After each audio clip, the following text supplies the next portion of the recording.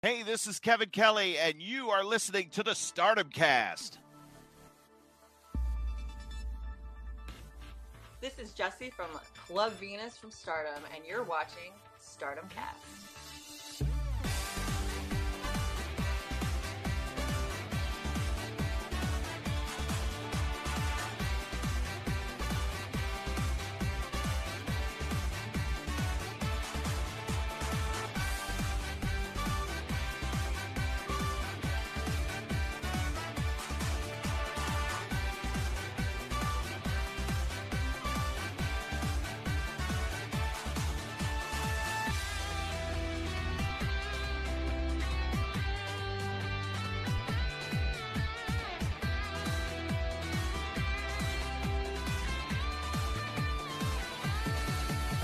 Hello guys and welcome to the Stardom Cast, your weekly audio source of all things World Wonder Ring Stardom. I'm your host, Rob Good, and I'm joined as ever by Mr. Matt Turner. Matt Turner, it's the lead up to Christmas. We've got a full card for Dream Queendom. It is a happy, happy time.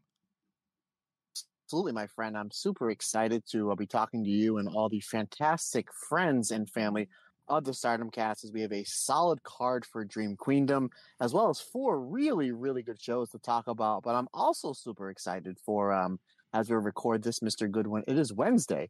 Usually every Wednesday at 8 o'clock, I do watch AEW live on TV, and I'm super excited for 2 main reasons. Number one, the Von Erichs will be on TV. I'm a huge fan of everything world-class championship wrestling, especially the Von Erichs. Obviously, Kevin Von Erich is a national treasure. Everything that poor guy has gone through in his life, and anytime you see him, he always has a smile on his face, and he's just happy, to be a great father and a great husband and a great grandfather as well. So you look at Kevin Von Erich, and I just think that he's somebody that anybody that's experienced any tragedy in life is somebody he should look up to, because he just looks at his life that he was just absolutely blessed. So, and it is a Stardom podcast, sir. So, former high-speed champion Rio returns to action tonight. So I'm super excited about that. So all should be fun, and all leading up to the 84,000 shows we have coming up the holiday season over in Japan, my friend.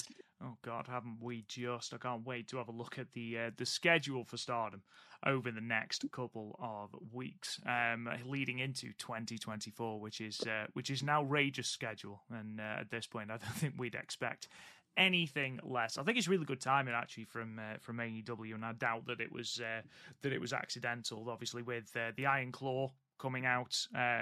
They're in Dallas, Texas, so of course it makes sense to have the Von Erichs there. Have you seen Iron Claw yet? No, comes out next Friday. My last day of work from the year. So that's going to be my present to myself, as I'm going to see the Iron Claw movie when it comes out next Friday. I believe the 22nd. Ah, brilliant. It's also my last day at work as well, so we'll be able to have a festive little chat about that film. I'm sure it's going to be fantastic. I don't know when the release day is in the UK. I'll have to look that up, though. I imagine it'll be a hard sell for me to try and get Kirsty to come and see that with me. Although, if I told her that Zac Efron is ripped and shirtless throughout most of it, maybe I'm onto a winner. Who knows? But sell, baby.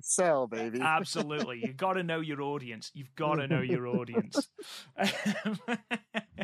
But, like we said, we have got a lot to talk about in terms of Stardom. 4 shows that are up on Stardom World from the the year-end tour that Stardom are currently going through. We had a press conference, which of course means absolute anarchy, as always in Stardom, including Rossy Ogawa being assaulted.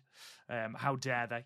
And we've also got just a whole host of information regarding Stardom as it heads into 2024. So lots and lots of tasty things to talk about in the next, what will undoubtedly be 2.5, 3 hours.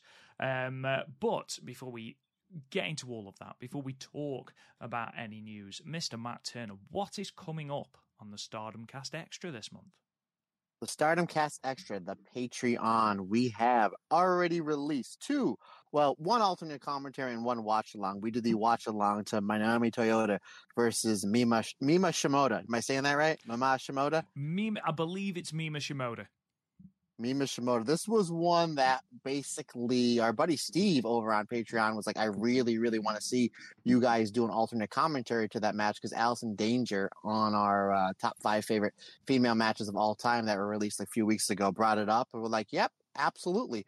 We will do it. And folks, when we say we take suggestions, we take suggestions. So if you have a suggestion for a review or alternate commentary or watch along, let us know. So that was dropped. Also, the Aphrodite versus Momoa's championship title match, the alternate commentary of Saya Kamatani and Utami Hayashishita defending the the Goddess of Stardom tag team championship against Momo Watanabe and Azumi. It's an all Queen's Quest championship tag match as we are having ourselves a Queen's Quest Christmas. Also, we will be releasing next week the alternate commentary to what I believe, and you as well, Mr. Rob Goodwin, believe is the greatest women's match of all time, as Mayu Iwatani will challenge Io Shirai for the World of Stardom Championship from year-end Climax 2016. And as well, by the time you listen to this, give or take a day or so, my review of Azumi's 2021 5-star Grand Prix, that will all be up on your Patreon feeds within the next few days. It's certainly a wonderful time over at patreon.com/the Stardom Cast. Lots and lots of good things going on. And of course, if we're talking about Queen's Quest, Matt Turner is going to be a very, very happy little bunny. And I just want to give a shout out to some of our brand new patrons. Thank you so much to everyone that supports us over there. And thank you in particular to our brand new patrons, Jeff Clancy. Now, I've got to get this right because he specifically requested a shout out, and it's Arijit, I believe. If I've got that wrong, Arijit, please tell me how to say it, and I will do you another shout out. I apologize. My eyes are terrible, and my notes, for some reason, are very, very small. We've also got, and this, I swear that this name used to be something else, and they've changed it. And I think they've changed it because they want to hear me say this on the podcast. So, are you ready? Thank you also to our latest IWGP tier member, Dr. Pepper, official licensed penis smashing machine. That. Put that on a t-shirt. Oh my God. Yes, the new Stardom Cast slogan. There you go. But yes, thank you to everyone that offers any support whatsoever over on Patreon. After you. Quick, buddy. No, I'm sorry. Jeff Clancy, actually, I went to Ring of Honor dojo training with. So thanks for supporting the show, my friend. I hope you are doing well and your family is fantastic. So thanks for supporting. So that's nice. That training was 20 years ago. We started that training, and myself and Jeff and Shane Hagedorn, we do keep in touch fairly well. So thanks for the support, Jeff. Appreciate it. And I hope you're still doing your 2,000 squats a day, my friend. Hello, Jeff, if you are listening, whose email starts with Taproot, and I'm hoping that is some manner of reference to the band Taproot, who, honestly, I haven't listened to since about 2004 or 2005. So hopefully, I think it's them anyway. Ooh, I've said that now. But yes, so excellent email as well. Just with you mentioning Io Shirai and Mayu Iwatani, I've actually just watched the first match from that trilogy for the new Stardom book. Little bit of an update on that. I am 36 matches down out of 50. So I'm hopefully shooting for an April 2024 release for Chasing the Dream, which is going to be 50 of the greatest Stardom matches. The self-imposed cutoff was the end of 2022, which of course meant that I then struggled to fit in the Queen's Quest versus Oedo Tai cage match, Saya Kamatani and Hazuki, and also Suzu Suzuki and Maika from the 5-star Grand Prix finals. So I've snuck them into an honourable mentions category. So I still get to talk about them. So hopefully that will be dropping around April time, around the All-Star Grand Queendom show. That's what I'm sort of looking at the moment. I'm at the moment just talking about this. I'm currently just watching the Thunder Rock versus BYO match there, Yoko Bito and Kairi Hojo, which of course is historically significant for being when Io turned on Mayu and formed Queen's Quest, which is nice and relevant. But on that card from the 11th of November, and thank you to our Discord, by the way, for instantly sorting me out with a link to that match when I couldn't find it. Honestly, you guys are at times scarily quick with these links. But also on that show is J.K. Green versus Thunder Rock, which is the semi-main event of that show. It's 9 minutes long, and it is absolute carnage. It's a really, really good match. Like, just really underrated, understated, and obviously because it's the match that immediately precedes this historically significant show, people don't often talk about it, but if you've got time, if you can, I can highly recommend J.K. Green, which is Momo Watanabe and Jungle Kiona, versus Thunder Rock in the semi-main of the 2016 Goddess of Stardom final from Shinkiba First Ring, which I swear every time I see a show from Shinkiba First Ring, it seems to get smaller. Like, there's one moment where Io throws Yoko Bito to the outside, and it looks for a moment like she's going to do the suicide dive, and there's just nowhere near enough room. There is just enough room between the ring apron and where people are sitting for Yoko Bito to stand. So I was like, they can't possibly be doing this. They can't possibly. And thank God common sense prevails. But yeah, I don't know. It's one of those venues that I always enjoy watching wrestling in. There's KBS Hall, but it's one of those venues where I just think, Jesus Christ, that is a very small venue. Anyway, enough talking, enough nonsense. Let's kick into some news. It's been a heavy week in terms of announcements for Stardom, and perhaps the biggest one is that the full card for Stardom Dream Queendom 2023 has been announced, the 29th of December, Sumo Hall, and we have the full card, which I'll read through for you now. We have got Hina and Lady C versus Yuna Mizumori and Saki versus Tekla and Mei Sakurai versus Amisori and Saki Kashima. The return of Saki Kashima, who I believe returns to in-ring action on the 23rd of December, so good news on the Stardom front there. And we've got another 6-woman tag. Then we've got Azumi, Yu, and Nanai Takahashi versus Meisera, Syuri, and Mina Shirakawa. We've then got Mayu Iwatani's return match, which is a huge plus for Stardom. She's going to be in an 8-woman tag, which is Stars versus Ueda Tai, Mayu, Hanan, Hazuki, and Saya Ida versus Starlight Kid, Rina, Fukigen Death, and Ruaka. It's a multi-woman tag, so you know who's going to be getting the pinfall there. We've then got 4 title matches at the top of the card. The New Japan Strong Women's Championship will be on the line. Julia defending against Megan Bain. We've also got the Goddess of Stardom Tag Team Championships. They will be on the line with the champions Aphrodite, Utami Hayashishita, and Saya Kamatani, taking on the Ueda Tai XL team of Momo Watanabe and Natsuka Tora. Our semi-main is the Wonder of Stardom Championship match, the rematch, of course, from that 30-minute time limit draw at Gold Rush. Mirai, the champion, defending against Theoriano. And then in your main event for the vacant World of Stardom Championship, we have got Suzu Suzuki versus Micah. We are guaranteed a first-time World of Stardom champion. A good card, a solid card, Matt.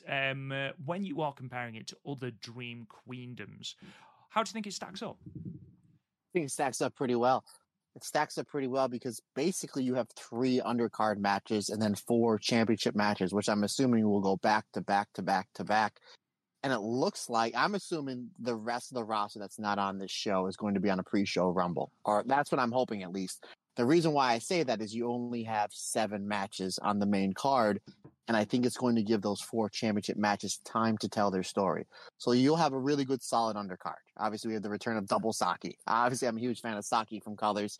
That'll be a fun little women's 4-way. I think that 6-person tag match with Azumi and 7-Up versus Shiri, Mina, and Meisera is going to be absolutely bonkers. Because we all know, obviously, Azumi and Meisera have really good chemistry. Shiri and Azumi have very, very underrated chemistry to the point where I don't think it's talked about enough. And Mina Shirakawa, you know, is going to throw down with both you and not you. Well, I don't mean you, Rob Goodwin. I mean, not unless you want to, but with you and Nanai Takahashi. But I think the whole purpose of this card is to give those 4 title matches time to tell their story. Like, I don't want to see an 11, 12-minute tag title match. Let them go 15, 16, 17, 18 minutes. We saw Megan Bate and Julia go 15 minutes to a 15-minute time limit. Obviously, if it's for the Strong Championship as a 60-minute time limit, it's not going to go that long, but you're going to get probably 14, 15, 16 minutes for them to tell their story. I don't think Mirai and Soriano is going to go to the 30-minute time limit. I think the kind of one negative thing that most people had to say about that match is, maybe went a little bit too long. It didn't need the 30-minute time limit. I figured this is what they were going to do. It's an instant classic. We're going to run it back. If you shave off 5 or 6 minutes, you still have a 24, 25, 26-minute match that's going to be absolute bonkers, and it's going to be great. And then that main event. I mean, boy, howdy. Great thing about the main, I kind of have an idea where those 3 title matches are going to go. Obviously, this is in our review of the show, but the Wonder, the Strong, and the tag title, the Goddess, I have an idea who's going to win. I have no idea who's going to win this main event, and I hope they keep it that way. It really looked like it was going to be Suzu. Like, that's because, pardon me, that's kind of where they want to go for the beginning of 2024, is they want to strap the rocket to Suzu, and I completely understand. But then you have that Cork and Hall show where it's just like Micah was always great, but now she has the crowd behind her in a way that nobody else in Stardom does. So it's like, do you go with the hot hand now? You go to Micah, or do you go to Suzu? To me, Rob, it's heads you wins, tails you wins. As long as the match is good and whoever the champion is carrying that belt and is able to draw and have great matches, which I don't see why either of those wrestlers can't. I think it's a win-win situation, but I'm really excited for the card. How it stacks up against the other 2 Dream Queendoms, I think just as well, except for the main event. And I'll get to this, no disrespect to Suzu and Micah, but you go to the first Dream Queendom back in 2021, where you have Utami, who's in this year-plus reign, legendary run with that belt, and you have Sherry, who's coming off a phenomenal year, great job with the SWA Championship, had one of the best, if not the best, 5-star Grand Prix run of all time, and you literally have that story to tell where it's the rematch from the highest rated women's match per the Wrestling Observer of all time. So you have all that going into it, and then it delivered.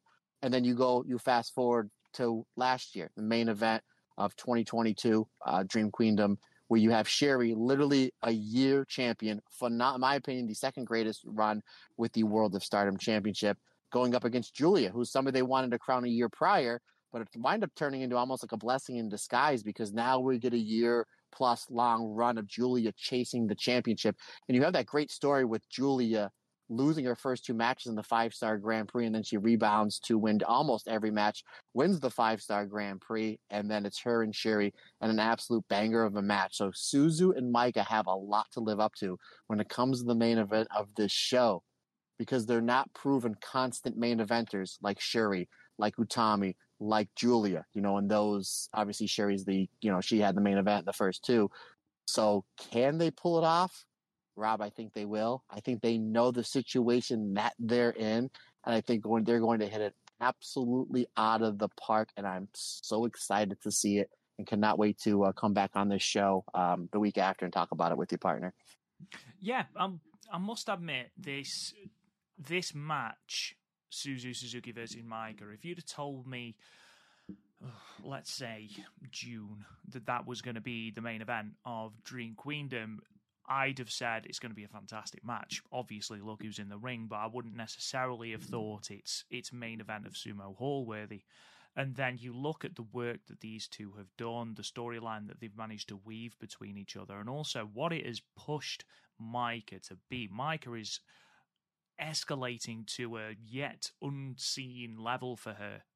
She really does feel like a main event, and I think Stardom have got a real problem. And what I mean by that is I truly do believe that they want Suzu Suzuki to walk out of Sumo Hall as champion. That's my personal opinion. But Micah is getting such an incredible reaction and is pushing so hard that it has now become incredibly difficult to just arbitrarily put the belt on Suzu Suzuki, because Micah deserves it. As does Suzu. She won the 5-star Grand Prix. But it's far less cut and dry, and I completely agree with you, Matt, in what you said about how, I've got no idea who wins it. I've got no idea, because in this press conference where they announced this, obviously there was your typical brawl, Suzu Suzuki and Micah. Poor Rossi Ogawa got decapitated by a shoe, and I don't know if you saw the heels that Micah was rocking, but good God, they were like swords. So thankfully, Rossi Ogawa has survived. He didn't heed Tony Storm and watch for the shoe. Rossi Vice. Rossi Vice, absolutely. I forgot to do the Rossi Vice. I need to see if he was matching the red belt. I don't think he was. But Micah just looked like $1 million. And speaking of money, did you see her doing the Rainmaker pose?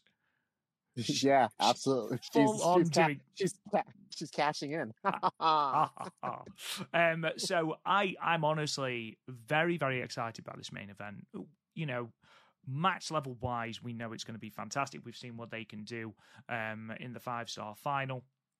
There's a lot more heat now behind the feud, with Micah sort of saying that it's Suzu Suzuki's fault that she's missed out on this push. She's getting really, really organic face reactions and really good reactions from crowds. We saw that phenomenal reaction she got at Corrigan Hall not too long ago. Pardon me. But it's going to be very, very interesting whichever way Stardom pivot. I would love to see the belt on Micah, just because I think she thoroughly deserves it. And also, I think it would be quite interesting to have the third consecutive Dream Queendom with a member of Donna Del Mondo holding the red belt aloft.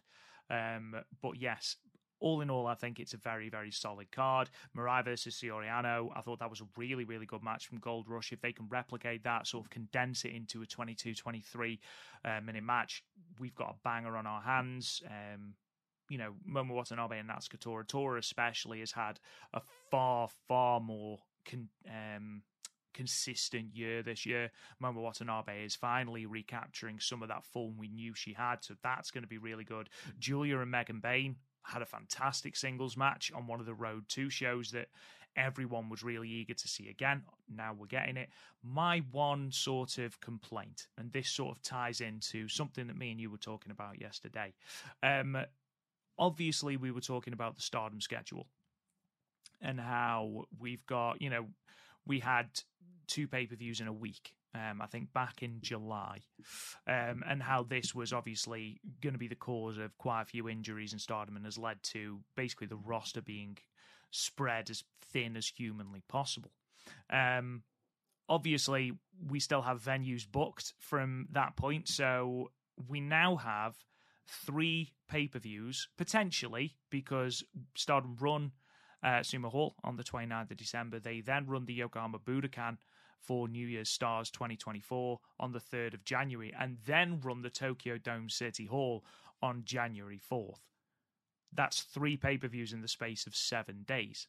Now, you know, as a consumer, I'm not complaining. It means we get 3 high-caliber shows. And I can see, obviously, your response to that, Matt, was, yeah, of course, it's, you know, it's Wrestle Kingdom week. Think of the tourism and the fans that are going to be there because of Wrestle Kingdom. And if you look at the other shows that are going on, Noah have got a big show on the 2nd. All Japan run their shows in Korakuen Hall on the 1st and the 2nd. You've got TJPW running their big Korakuen show on January 4th as well. So there is going to be a lot of people around, so I can see why they've done it. The one thing that I can see, however, is during the press conference, we seem to be building towards Starlight and Mayu Iwatani for the IWGP Women's Championship. At least that's where I thought we were going anyway, which presumably they are having to hold back on so that they have got matches set up for the next 2 pay-per-views. And what I was going to ask was, Matt, because we've got no high-speed tile defense either, and it looked, I don't know if it's set in stone, but it looked like we were going to get Mei Seira versus Hanan. If you put Mayu versus Starlight Kid for the IWGP Women's Championship on this card, and you put Hanan versus Mei Seira on this card, you have got an all-time Stardom card. And my question to you is, does this card suffer because of the January 3rd and 4th shows? Yeah, a little bit, but at the same time, if you want to, this isn't going to be All-Star Grand Queendom. We're literally from match 1 on the main show until the main event. You have like a 4-star, with the exception of the tag title match, which whatever. You literally have we literally have a 4-star to 5-star match on every single match. Now, they can't spread themselves. They can't load up. Again, this card to me is loaded. I know there were some people complaining on Twitter, like, "Oh, how come Mayu and Hazuki, they're kind of in throwaway matches?" I'll get to that in a second, at least what I think that they should do or what they might do. Again, you have a really good solid undercard with those 4 championship matches, literally back to back to back to back. They're all going to be at least 4.25 stars, in my opinion. I don't see any reason why those 4 matches aren't going to be really high rated matches when we get to rating the show. At the same time, you have a potentially, now from what I was told, it's not 100% set in stone, but more than likely the show on the 3rd and the 4th are going to be on pay-per-view. Which, okay, and I understand that if they're going to be running the same price, you're looking at about $100 for all 3 shows. I have no problem with that because, as you are and I am, we're lucky we're off work. The fact that we don't have to wait, 2, 3, 4, 5 days for these shows to be up on Stardom, or we can watch them live, which is like double Christmas for me. This is great. You're telling me on my Christmas break I get Dream Queendom, Wrestle Kingdom, and then 2 more Stardom pay-per-views that are going to be great. I'm sold. Am I going to get my $100 worth from these 3 pay-per-views? Absolutely. I highly doubt that either 3 of these shows are going to, not be anything other than excellent, because you look at the Dream Queendom card, it's loaded. They're going to load that show on the 3rd and that show on the 4th. They're going to want to show up all New Japan. Really are. By basically saying, hey, you don't have either of these New Japan championship matches on your Tokyo Dome card, no problem. We're going to blow it out of the water. So to answer your question, yeah, if they didn't have those shows on the 3rd or the 4th, would there be IWGP and a high-speed championship match? More than likely. You can do Mayu versus Starlight Kid, which I think they're going to do, and you could do Mei Sarah versus Azumi if you want to, or Hanan, or really anybody, because the roster's that loaded. But Rob, I'm going to throw something out at you, my friend. Okay. And here is my idea. Now, a lot of people are saying this 8-person tag with Mayu's return, and I think Mayu probably could have came back any other time. It was just her finger. She was probably cleared, but it makes this match more important that it's Mayu's return. And kudos to Stardom if that's what they were doing. Let's just hold it off, and we'll make this match even bigger. Mayu's return. You have Mayu, Saida, Hanan, and Hazuki versus Starlight Kid, Rina, Ruaka, and Fukian Death. So you have that match, and everybody thinks, well, this is probably the perfect time to have Starlight Kid really show out, and then have Starlight Kid versus Mayu on that show from 1-4, which I completely agree. However, I'm going to add to it, my friend. A lot of us are kind of complaining that there's not enough IWGP championship matches, and I agree.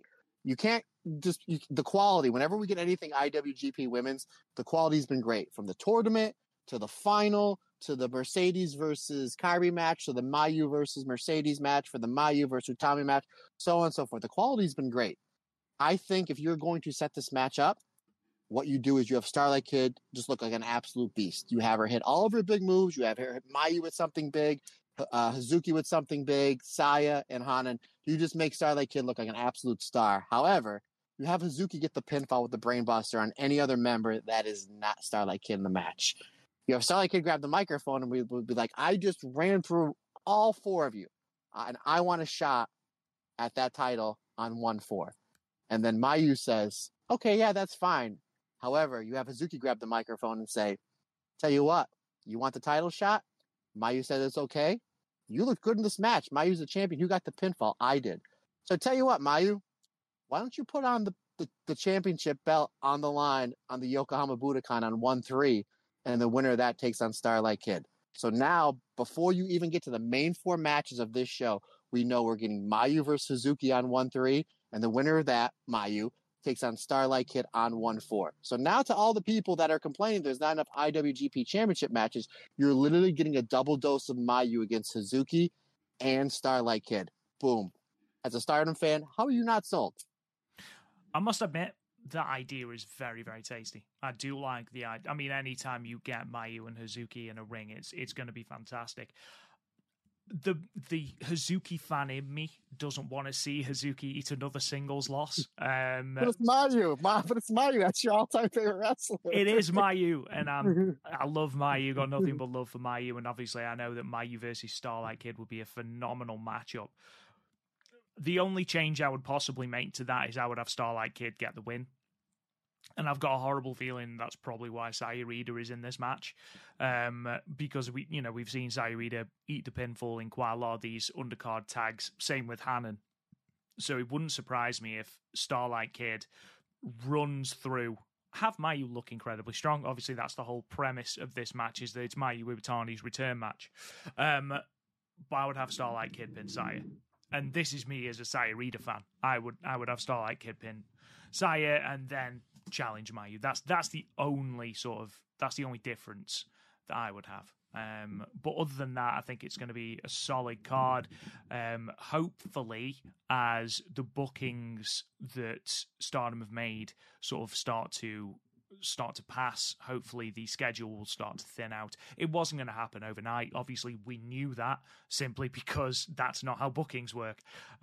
So we knew it was going to be rammed. It's going to be a fantastic week for us. Hopefully, we don't have any more injuries, because finally we are getting some good news on that front. Obviously, we've got Mayu and Saki Kashima who are back in the fold, which means that the only active injuries that Stardom have at the moment are Tam, Natsupoi Koguma, Waka Tsukiyama, and Momokogo. So hopefully, fingers crossed, we're going to be close to full strength sooner rather than later, which has felt a long time coming. And I must admit, obviously, Utami and Saya Kamatani, they were the biggest misses for me. They brought a certain something to the card. And seeing them back, seeing the chemistry that they've got, seeing them in undercard tags with Azumi on this run of shows that we're going to be talking about today really did highlight just how much Stardom missed those two in particular. Talking about Tam still being on the shelf, I just want to move into something of a different bit of news before we kick into some other card announcements. The annual Tokyo Sports Awards are out. And the Women's Wrestling Grand Prize was handed indeed to Tam Nakano. Just in case anyone hasn't seen, the MVP was Tetsuya Naito. The best bout was Shinsuke Nakamura versus the Great Muta. Best tag team was Bishamon, Haruki Goto, and Yoshihashi. Outstanding performance was Hiromu Takahashi. Fighting spirit was Noah's Keno. Technique award was All Japan's Yuma Aoyagi. Obviously, Women's Wrestling Grand Prix was Tam. And then the Newcomer Award went to the Saito brothers. That marks the 5th year in a row that Stardom has had a wrestler win this award, and it's the 10th win in 12 years. So Tam actually joins Mayu, Julia, Utami, and Yuri as winners of this prize, as well as Yuzuki Akawa and Io Shirai have also won it as well.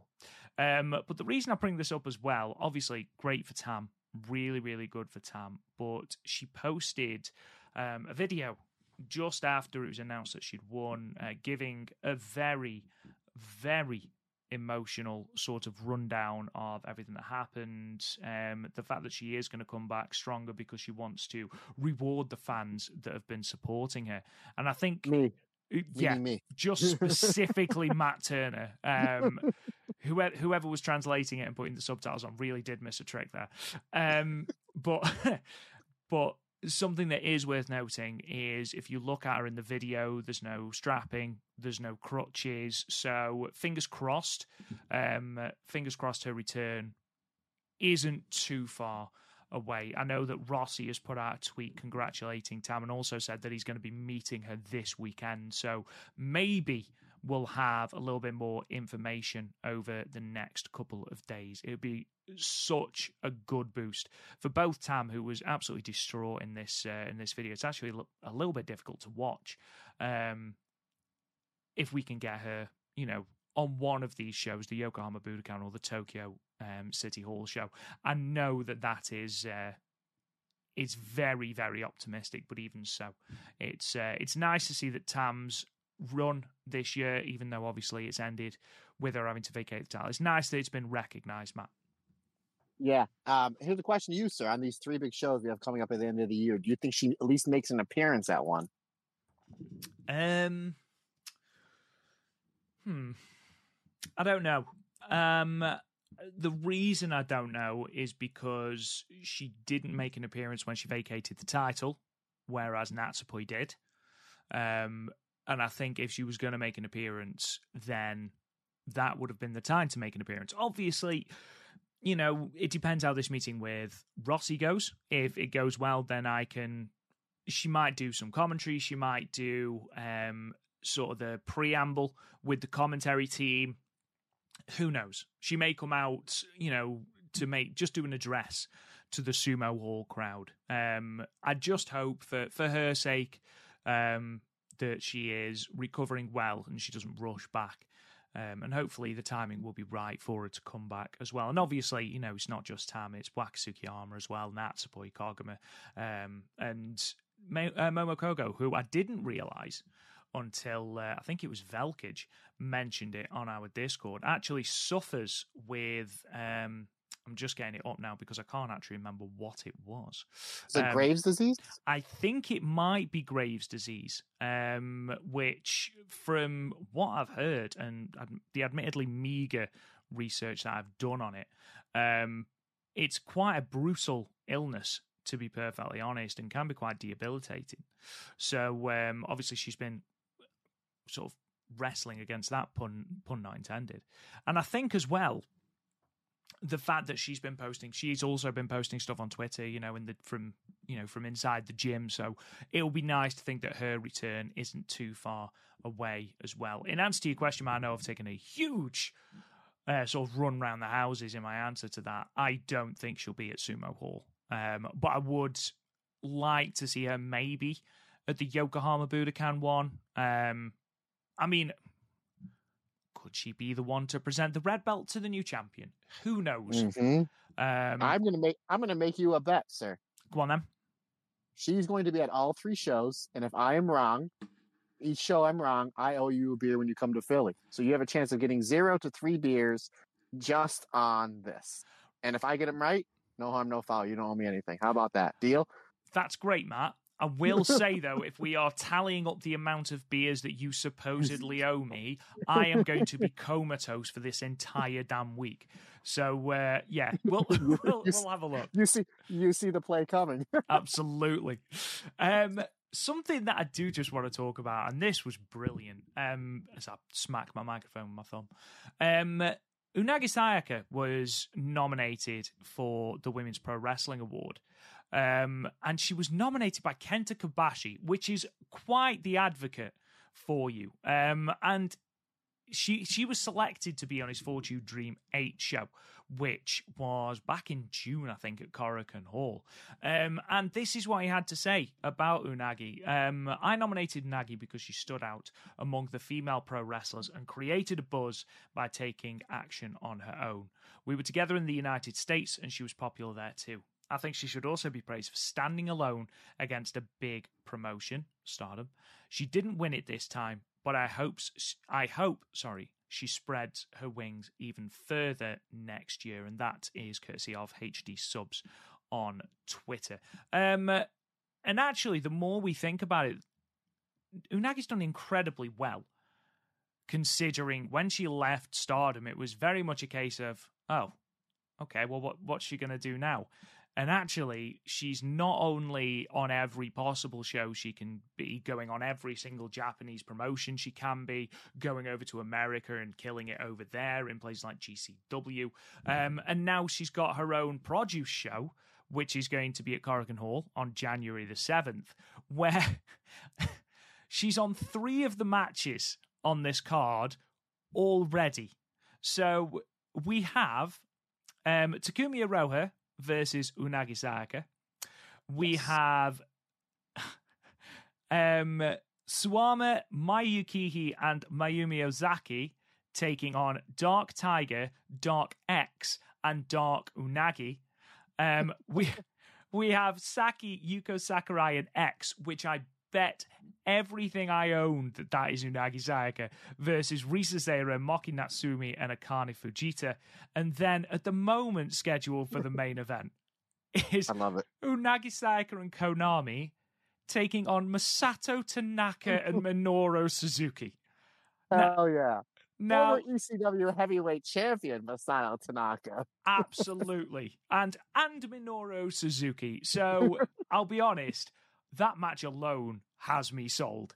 But yeah, I know we don't talk much about Unagi now because of obviously she's not a part of the Stardom roster. But I think it does need to be noted just how well she's done and just how well she's done sort of getting her own name out there and promoting herself since she left Stardom, Matt. Yeah, she went. I think we talked about this a couple months ago that she's going betting it on herself. We figured kind of just the way that she left Stardom. It was, I think me and you were texting each other the morning of when they announced the tag league brackets for Goddess Stardom tag league back in 2022. I'm like, there's no Pink Kabuki. Me and you had, I think our prediction was they were going to win the tour and make the finals. I'm like, Unagi's not even on here. And then we found out a week or two later that she was leaving Stardom to kind of do her own thing. Like, I wonder, did she have enough cachet to do that? Was she she never won the white belt. She never, I don't think, even challenged for the red belt. Like, I wonder how she's going to do. Like, we'll keep our eye on it. And she's done nothing but absolutely hit it out of the park multiple times. And I love seeing people going, especially in the pro wrestling world, betting on themselves, doing what they need to do in this way. And she can work everywhere. And she has. What she's done over here in America with GCW, and I believe she's worked for the Katsumi promotion as well. I think she's the champion there. And then, doing so many big shows for pretty much every Japanese promotion that she can, and she's getting her name value out there and is doing great for herself. And now she decides to put on a show, not only put on a show, basically kind of like her own Unagi promotion, but she's going to be several matches on that show, and then she's going to be in a tag match against Minoru Suzuki and Masato Tanaka. That is going to be awesome to watch. But good on Unagi, my friend. I tell you what, we might have to. She keeps doing what she's doing. We might have to extend the show to Unagi watch as well. At this rate, it's going to be Io, Kairi, and Unagi watch, isn't it? Moving on then, obviously we had the announcement of the Dream Queendom card. We also had the announcement of two other cards coming at the end of December. Christmas Eve, we'll see Stardom run its traditional year-end climax show inside Korakuen Hall. The full card is as follows. Meisera versus Yuzuki, Hanan versus Hanako, Mina Shirakawa versus Saki Kashima versus Yuna Mizumori. Mai Sakurai and Tekla versus Suzuki and Saida, Shiori Yanami versus Nanai Takahashi and Yu. We've also got a 10-woman elimination tag, which we talked about a couple of weeks ago. Utami Hayashi, Sai Kamatani, Azumi Hina, and Miyu Masaki and Lady C. It's 12 women. I said 10 last time, and it's 12. Versus the Ueda Zai team of Natsukatora, Momo Watanabe, Starlight Kid, Ruaka, Rina, and Fukigen Death. And then what looks to be your main event is a Dream Queendom prelude match. Julia, Micah, and Mirai versus Suzu Suzuki, Megan Bain, and Saori Ano, which that main event looks really, really good, Matt. Yeah, between the main event, the Queen's Quest versus Ueda Tai elimination match, which I never get sick of. It seems like we always have those at least once every 14 to 16 months in Korakuen Hall, but I got no problem with it. That's going to be great. And 7 Up versus Shiri and Ami Sohrei. And the undercard looks really good too. So yeah, there is a lot of awesome Stardom stuff that we are going to be watching. We watched 4 great shows this past week, but some really stacked stuff moving forward and going into 2024. And I really predict they're going to have a fantastic year. So, yeah, super excited for those cards as well, my friend. Yeah, I think my one sort of bugbear with this card, and you can't have your cake and eat it. So we're getting that fantastic Queendom prelude with Julia, Micah, and Mirai taking on Suzu, Megan Bain, and Saori Ano. I'd love to have seen the Barry Bombers defend their Artist of Stardom championships. That's my one thing, because it does feel like those belts aren't defended as much at the moment because of Julia's commitments as the New Japan Strong Women's Champion. I would have liked to have seen them defend them here. But, like I said, we're getting this great match instead, and hopefully it does the numbers that it deserves, because it is a very, very good card. We also had, on Christmas Day, the New Blood 12 show, which is going to be in Shinagawa Intercity Hall in Tokyo, which is going to see the debut of 2 more Stardom rookies joining Yuzuki. The first is Sayaka Kurara, who is going to be taking on Saya Kamatani in singles action. We've also got Rana Yagami taking on Syuri, and I must admit, when I saw the graphic for this pop up on the @WeAreStardom Twitter page, I was convinced it was Aoi. It looked the spitting image of her. It's not, but I'm looking forward to that. Rana Yagami has actually come out and said that Syuri was a huge inspiration on her, and she's looking forward to wrestling her, knowing that she has no chance of winning. I'm paraphrasing slightly, but that was pretty much what was given. We then have a tag match: Haruka Umasaki and Miyu Amasaki taking on Yuzuki and Hanako. We also have another tag match, which sees Meisera and Hina taking on Rina and Ruaka.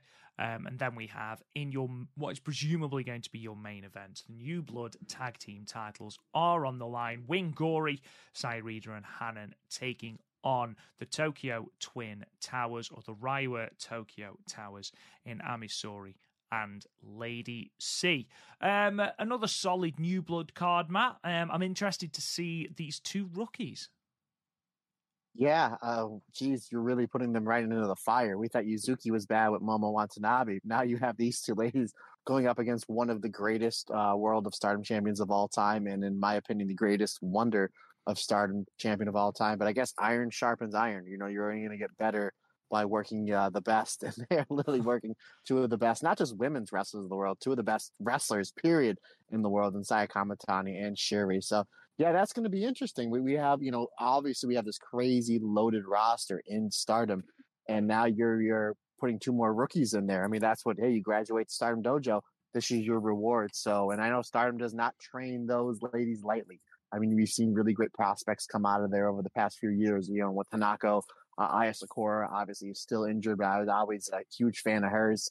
Yuzuki it's just amazing. And obviously we'll talk about more of her on these 4 shows, but she's fantastic how well she's doing. And now we're going to have 2 new rookies. So it's going to be interesting. And again, what are they going to look like in a year from now?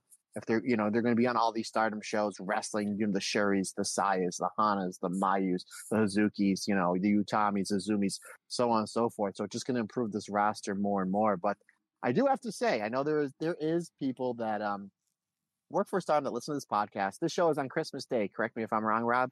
The New Blood show, yes. Now, regardless of what Rob will tell you, I've been a very good boy this year. With the Tokyo Towers in presumably the main event.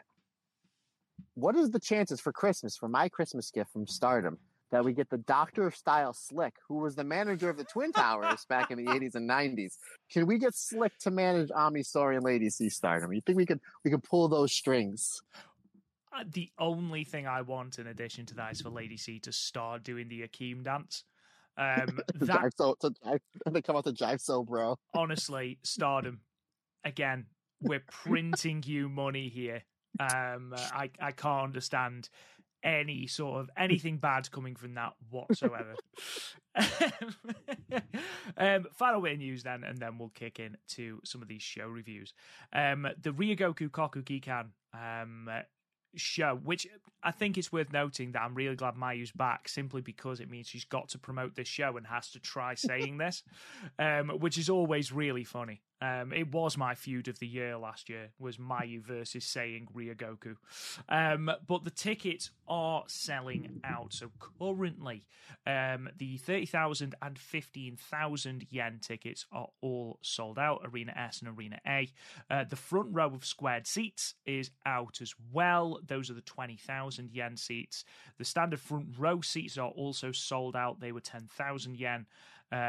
Both sets of women's only seats, Arena A and Stand A, are sold out, as are the under 25 seats as well. The family seats are sold out as well. So lots of different areas are sold out. We have got 1, 2, 3, 4.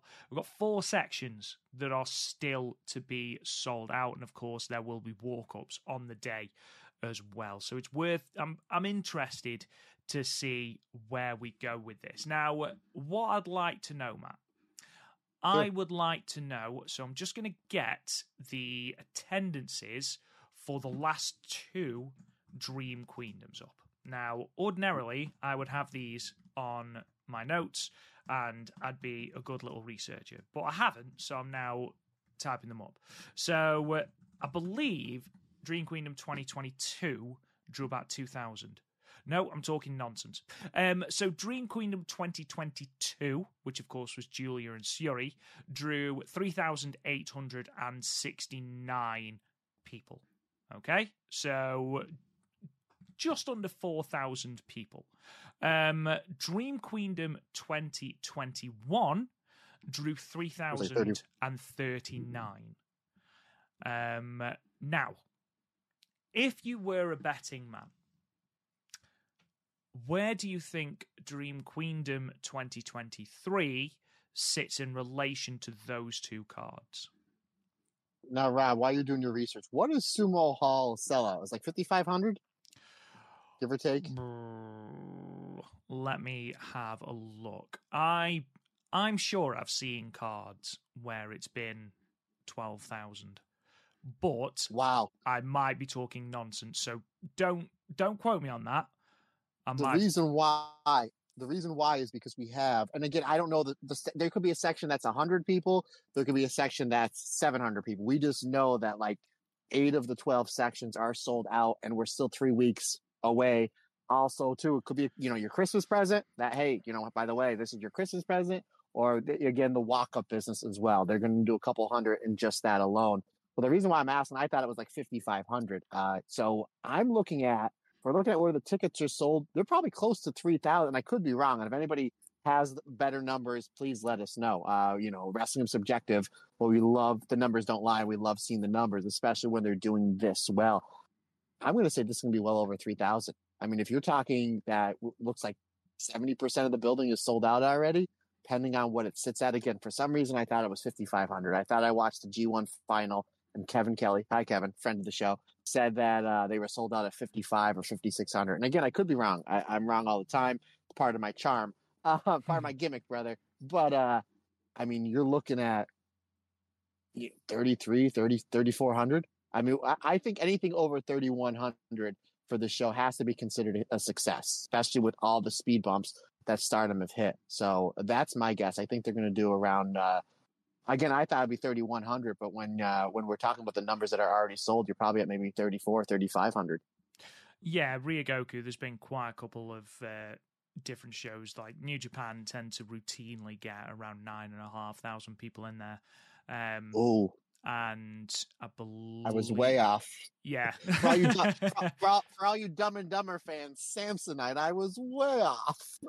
And I think there was a show, I've just had it up, and now I can't actually remember which show it was, but I'm convinced there are some shows that All Japan ran back in the day that were 11.5.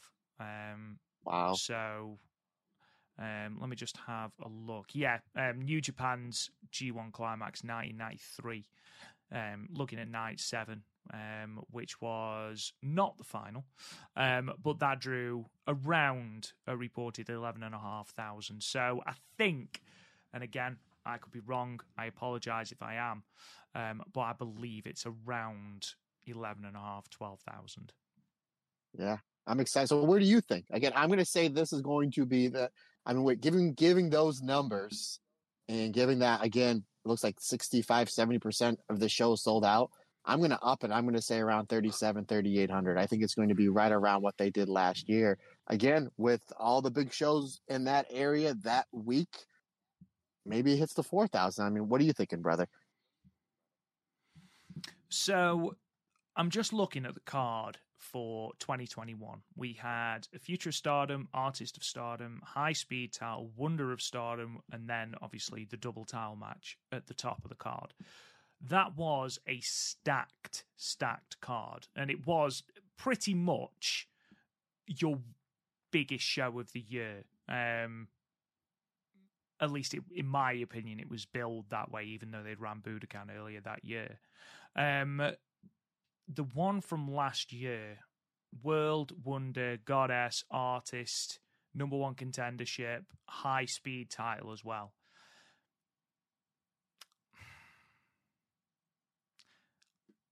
I think if it gets below 2,750, Stardom will be incredibly disappointed. Incredibly disappointed. Now, obviously, I've read out those bits that are sold out, and there's 1, 2, 3, 4, 5, 6, 7, 8 sections that are sold out. They may be the smallest sections. I don't know. I don't know the layout of Sumo Hall. Obviously, we've seen a slight slip in Stardom attendances. I think the Dream Queendom card is a solid card and one that I think is going to surprise a lot of people. I don't think it touches last year's attendance. I would be very, very, obviously never say never, it's pro wrestling, but I would be very surprised if they get 3,800 people inside Sumo Hall with this card. Ideally, if they can get 3,000 there or thereabouts, I think they'll consider that a win, personally. But I might just be being negative. I don't know. What do you guys think? Let us know in the comments and on social media. Or if you're listening to this on the Stardom Cast Extra, let us know in the comments. But yeah, I'd be surprised if they're touching 4,000. Pleasantly surprised, don't get me wrong. Right, Matt, shall we start talking about some of these shows that Stardom seemed to put on in a huge glut around the end of last week, which is good. We had 4 shows put up in literally no time at all. We had shows from the 3rd, the 5th, the 6th, and the 7th of December as Stardom goes on its year-end tour. So we'll start with the show from the 3rd, which was from Wakayama, the Norwich Arena in Wakayama, in front of 202 people. The card is as follows. It's worth noting that on our YouTube channel, which you can find, the Stardom Cast, someone did note that we've been saying Mai Sakurai's name wrong the entire time. It's actually Mai, apparently. Now, I will endeavour to say it properly, but I know for a fact that I've already called her Mai Sakurai at least twice on this podcast. So, according to the way that Japanese vowels are pronounced, the A is R and the I is E sound. So, it should be Mai, I believe. Okay? Now, feel free to correct me in the comments or direct all negative feedback to @MattTurnerOS. Yeah, the card. if you're going to do an enunciation, guys, just do us a favor. And first of all, thank you. That's awesome. You know, we're all here to get better. Absolutely. Yeah, we are here to get better, and thank you so much for that. If you can do an audio clip, that would be great. That would be great. This was on YouTube, so I understand that it is a bit more difficult, but thank you. And I forgot to note your name down, but thank you so much if you're listening. So, singles match, Mai Sakurai defeated Yuzuki in 8 minutes and 9 seconds with her Shining Buster. Singles match saw Mina Shirakawa defeat Hanako with the implant DDT in 8 minutes and 44 seconds. Momo Watanabe defeated a very, very spirited Yuna Mizumori in 8 minutes and 10 seconds with the B-Driver. 6-woman tag team action followed. Then Donna Del Mondo team of Julia, Micah, and Tekla defeated the Ueda Tai team of Natsukatora, Ruaka, and Starlight Kid. Micah pinning Ruaka with the Michinoku driver 2 in 8 minutes and 13 seconds. We then had Crazy Star, Mei Seira and Suzuki, and Megan Bain defeating the Stars team of Hanan Hazuki and Saya Ida, with, of course, Saya Ida eating the pinfall, Megan Bain winning with the F5 in 10 minutes and 47 seconds. And then an 8-woman tag match main evented with the God's Eye team of Amisori, Mirai and Suri teaming with the Scandinavian Hurricane Alice Inc.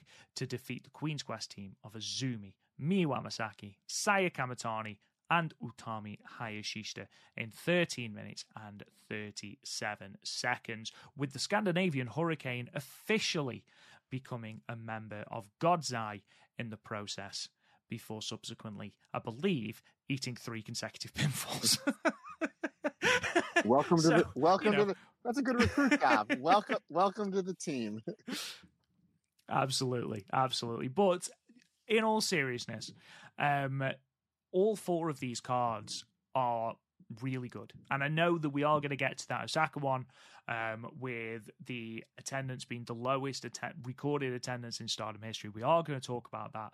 But it is worth saying that the in-ring action, which for me has never been an issue for Stardom, the in-ring action for all of these cards was really, really good. And there's some surprising MVPs. I mean, for me, one of the big MVPs over this run of shows was Yuna Mizumori, who every single time I see her seems to improve, seems to garner even more support, and just seems to be an incredibly fiery babyface, really leaning into that sort of fighting spirit, which I absolutely love. Obviously, she's holding down Cosmic Angels in the absence of everybody else, but she's doing a fantastic job of it. I also think that Megan Bain has been getting steadily better throughout all of these shows, and I know it's going to be a completely different kettle of fish when she battles Julia, but she looks imperious at the moment, even though it was her eating the pinfall for the Goddess of Stardom tag titles at Nagoya Big Winter.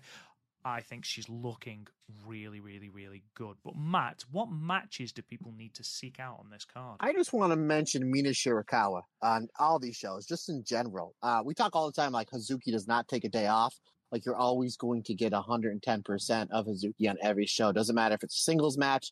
Doesn't matter if it's in front of 300 people or 3,000 people, 6-person tag. You're going to get that from Hazuki. Mina Shirakawa is in. Now, I'm not saying that the rest of the roster doesn't work out. Every single wrestler really, really does. It just always seems like Hazuki's kind of always somewhat of the standout. Mina Shirakawa is in that same vein. We've seen it in this match with Hanako. We've seen it in the match. We'll talk about it in a little bit with Yuna Mizumori. And we talked about it on the Worst Stardom show of the year, that Halloween show, where she really did everything in her power to work hard and try to make something of that match against Zap and Dub Matsumoto. And I'm not making that a negative. I'm just saying that she goes out of her way to make sure people get their entertainment and their dollars worth from curtain to curtain. You know, she has that amazing presence and the dance and the music and everything. And she gets in the ring and she's just fantastic. And she always makes sure her opponent gets enough to make them look good. If she's in a tag match, whether it's Waka or whoever, that the partner gets enough in the match to look good. Like, Mina does a great job show in, show out of from curtain to curtain, making sure she gives 110%. And she did it with the match with Hanako here. I thought this is one of, if not Hanako's best singles matches. And I know she's a rookie, but I thought she was really, really good here. But we want to talk about matches, Rob. Let's talk about probably my favorite match of this entire 4 shows, Momo Watanabe versus Yuna Mizumori. Now, it's very rare for me to give a quote-unquote house show match 4 stars.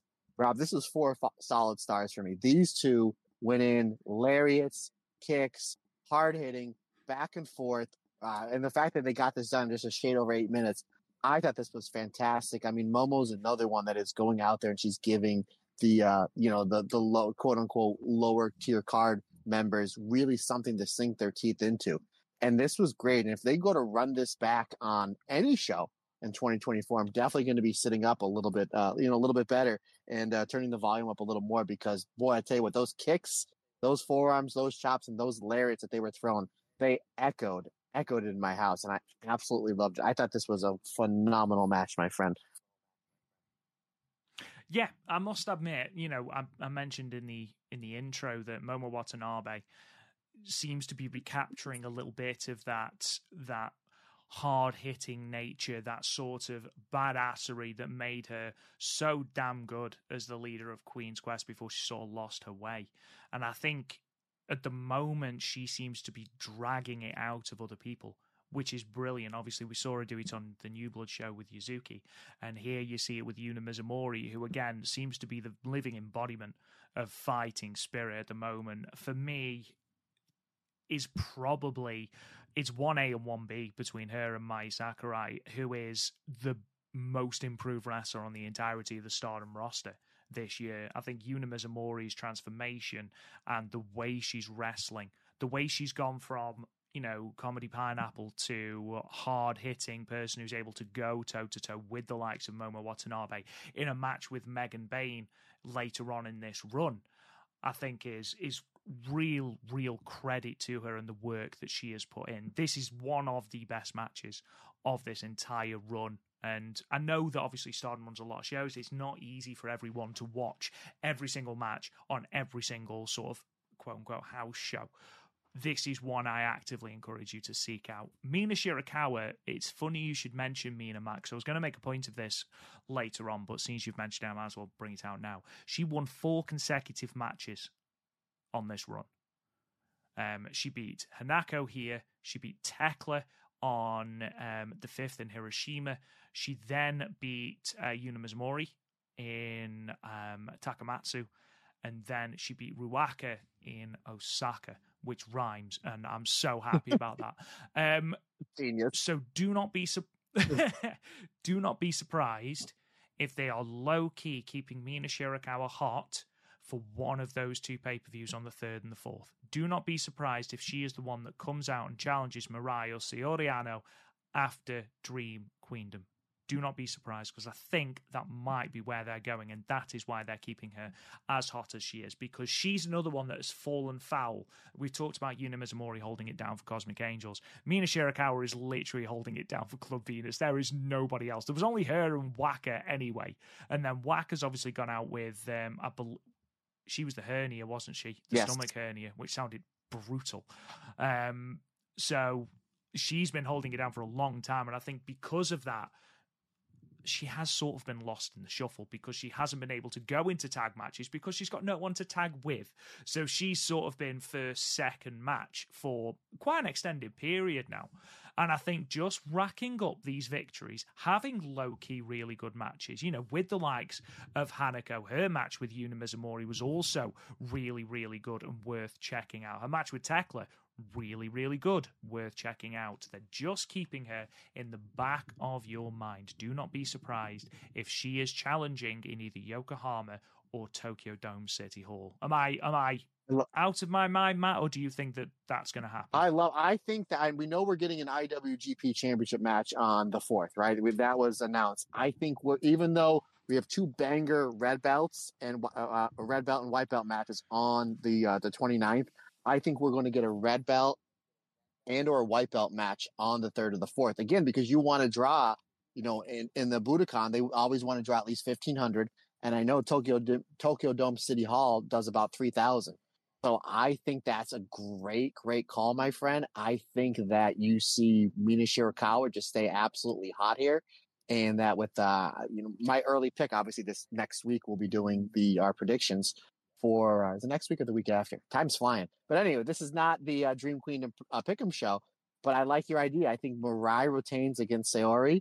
And since Mina did defeat Mirai in the 5-star Grand Prix, that she comes out and challenges, and if that does happen, there's a good chance you see Mina going into the beginning of the new year with the Wonder of Stardom Championship, and they can kind of reconcile that really short run, that long chase she had, but that really short run, and we see Mina on a big run with the white belt in 2024. I like that idea, my friend, and I'm going to go with it. I'm going to agree with you. I'm going to say that happens.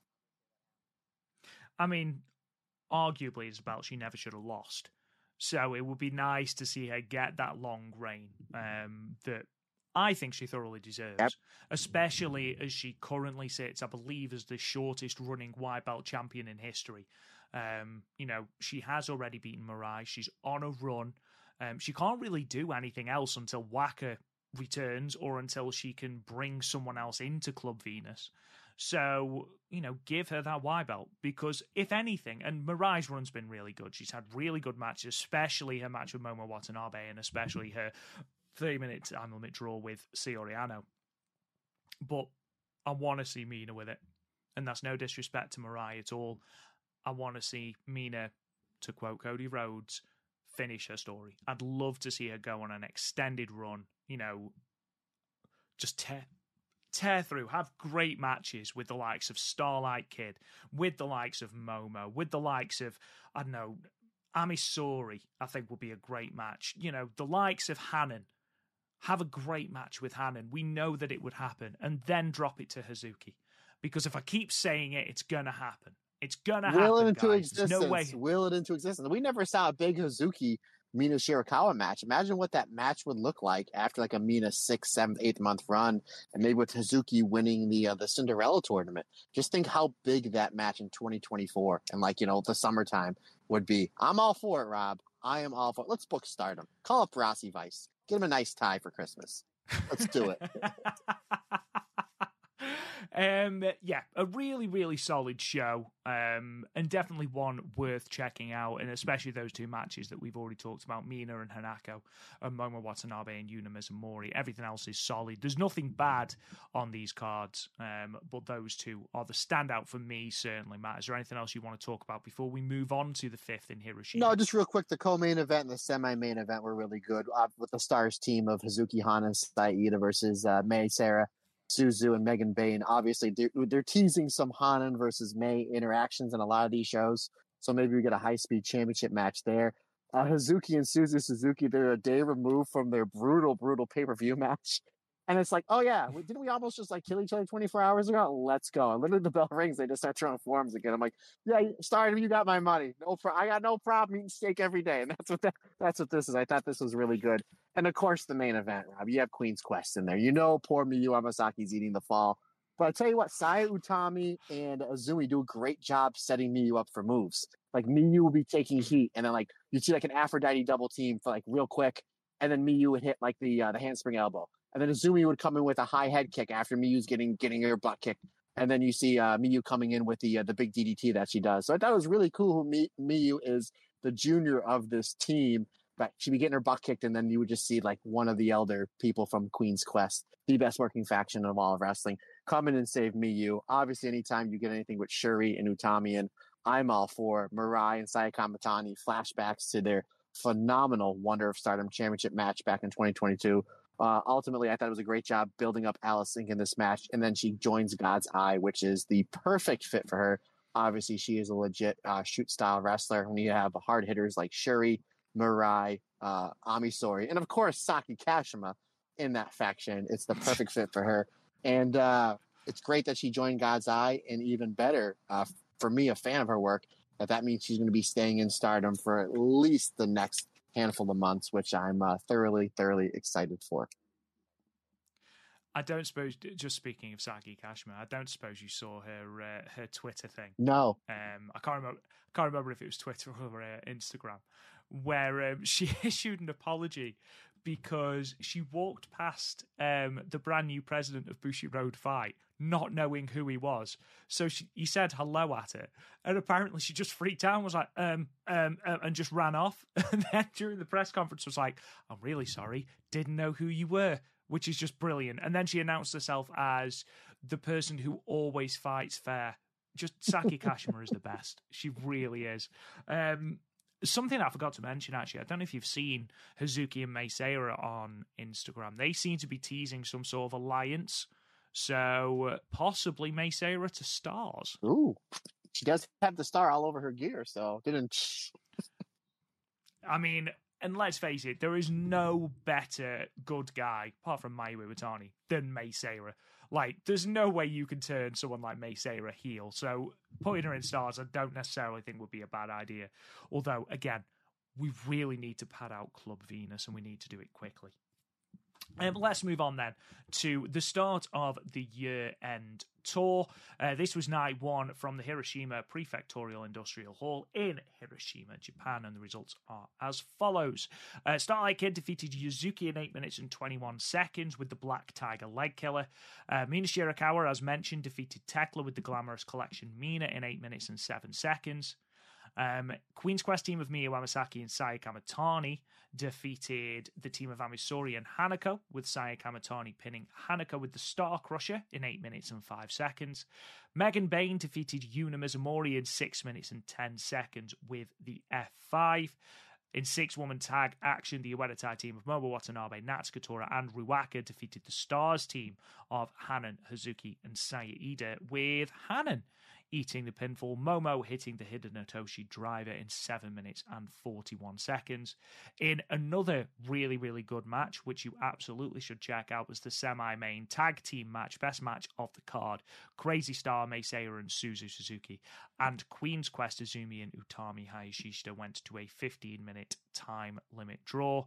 And then in your six-woman tag main event, the Donna Del Mondo team of Julia Maika and Mai Sakurai defeated the God's Eye team of Mirai, Scandinavian Hurricane, Alice Inc., and Suri, with Alice Inc. eating the pinfall, eating the Michinoku Driver 2 from Maika in 11 minutes and 31 seconds. Matt, obviously that semi-main, fantastic match. But what else was worth checking out on this card? Rob, real quick, what was the house numbers on this? I might have missed that. 236. I just like to note it. I like to note it.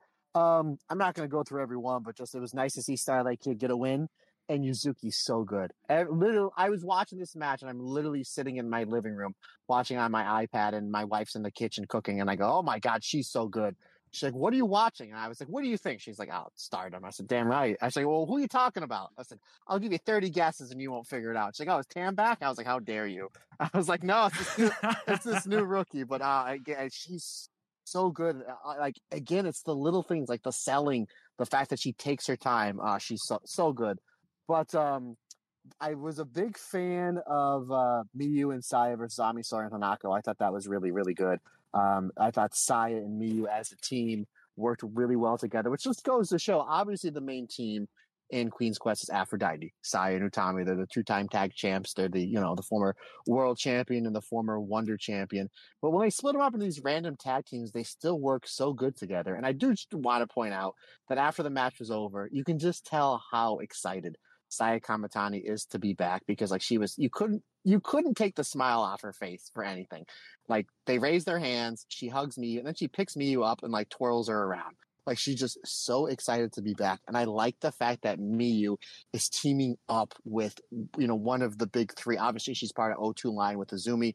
I think we're all in agreement that's when she does her best work, is when she's in O2 line with Azumi. But I mentioned it a few minutes ago with the 8-person tag with Utami, Sai, and Azumi coming in and setting Miyu up for moves. This is great here, and I think this is the best way to have Miyu, who's already improved leaps and bounds over the last 6 months, is to keep improving, is to be putting her in tag matches, especially 2-on-2 tag matches where she's teaming with Utami, Azumi, or Saya. So I thought that was really, really good booking. But my friend, let's get. I mentioned a little bit ago that I was. That my favorite match of these 4 shows was Yuna versus Momo Watanabe. As I'm looking at my notes, it wasn't. Let's talk about this semi-main event with Utami and Azumi versus Crazy Star, because this was we knew it was going to be good. This was fantastic. And if Suzu does capture the World of Stardom Championship, I would love to see a good 20-minute match or so with Suzu versus Utami for the World of Stardom Champion, because as great as everything was, the teamwork was great. The Azumi Meiseiya stuff was really good for me. My money was on the interactions between Utami and Suzu Suzuki. I couldn't agree more with you. Yes, we've seen Meiseiya and Azumi tear it up. We've seen them do it multiple times. And it is worth noting, before we go into hyperbole about how good Suzu Suzuki and Utami are together, how brutal they are, just launching each other with suplexes and strikes. all four women alternated really, really well. And they had really, really, really good chemistry with each other. So when it was the brief exchanges between Mei and Utami or Azumi and Suzu, there was still really, really, really good exchanges. And you mentioned having a 20-minute match with Utami if Suzu is to come out of Dream Queendom as the Red Belt champion. Absolutely plug it into my veins, but follow that up with an Azumi title defense. Because if you're going to have, you're going to pin your heart on your sleeve and you're going to invest in youth. I mean, for God's sake, you've put your main event of Ryogoku as Maika versus Suzu Suzuki. Go all in. Have her defend it against the likes of Azumi and give her that real push.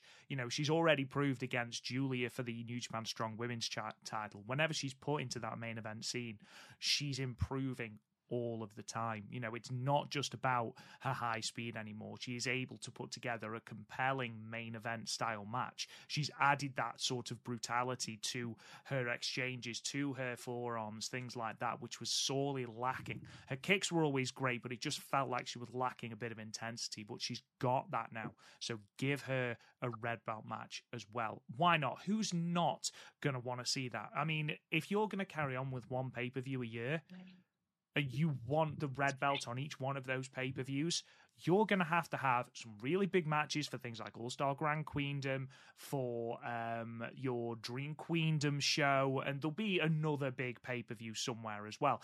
Save your big hitters for that. Save your Julias, your Utamis, your Mayus. In the meantime, pad it out with people who deserve red belt shots, who have proved that they are good when given that tap on the shoulder. I mean, Saya Kamatani is going to be winning the 5-star next year and probably taking the belt at Dream Queendom next year. Prediction. But pad it out with the likes of Mirai. Give Mirai a red belt match. Give Momo Watanabe another red belt match. Give Hazuki a red belt match. Azumi, Starlight Kid. Saida. Say it. Do you know what? Everyone. You know who? Go on, Sairida. Why not? You're missing one other name. I'm going to say it. The Human Cadillac, Dorian DeVille. Get him a red belt match. Yeah, why not? Whoa. Not on these undercard shows. No, absolutely not. He is Ryogoku minimum. But you see what I mean. Suzu Suzuki has proved that she can mix with anyone on the Stardom roster and have a fantastic match. And Azumi versus Suzu Suzuki for that red belt would be phenomenal. But yeah, you're absolutely right. This match showed anyone, I can't see anyone doubting the fact that Suzu versus Utami was going to be fantastic, but the exchanges they had were breathtaking at times, Matt. Yeah.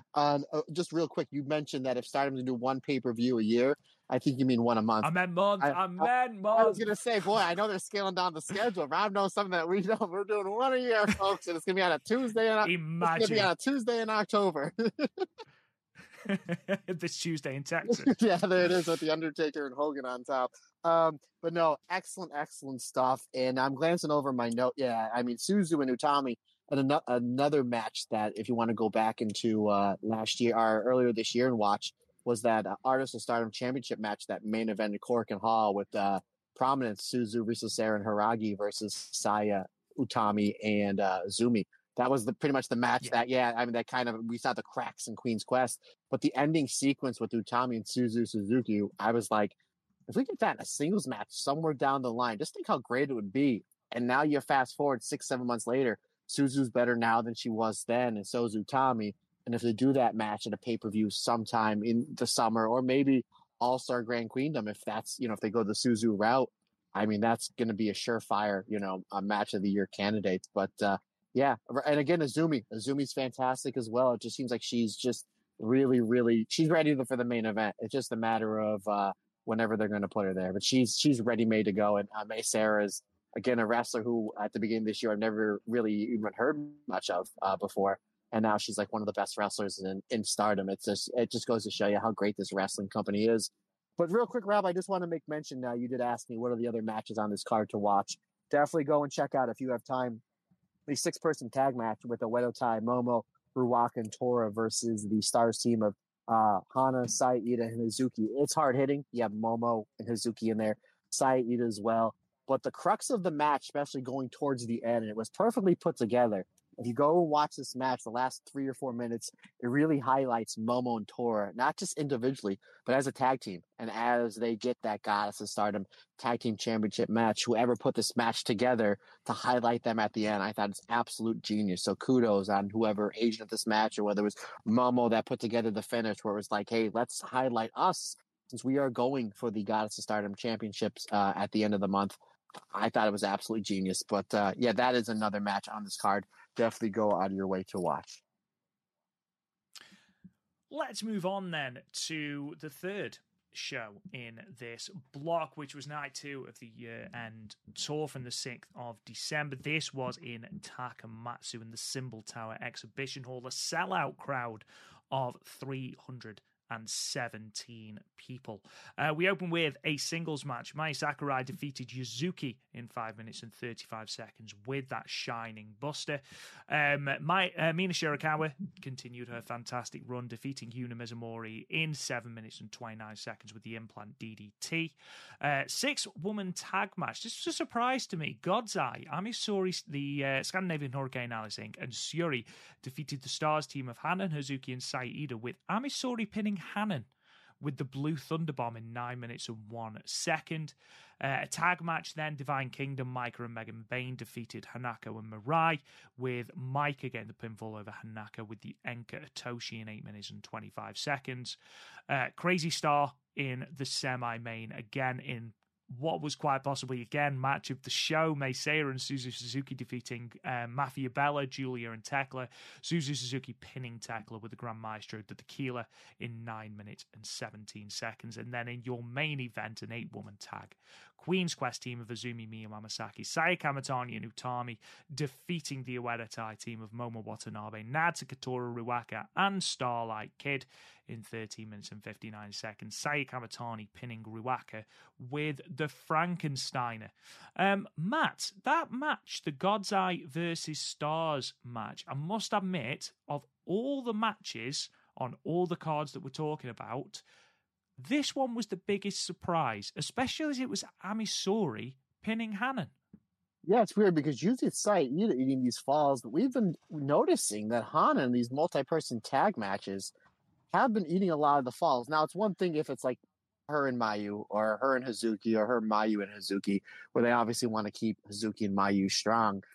But Saida, who we joke, and rightfully so, not just joke, I guess we joke to hide our pain, my friend. The poor Saida, because we love Saida on this show. It's usually Saida eating the falls, but it's Hanan eating the falls. And I understand, Sherry usually gets a lot of the wins here, obviously, because she's Sherry and head of God's Eye, one of the best wrestlers on this roster. And you could have even given the win to Alice Inc. We just put her in this faction, so why not give her a win? But I think they're heating Amisori back up. They did a great job really heating her up and building her up for a match with Micah in that tournament in Cork and Hall that we saw just a few weeks ago.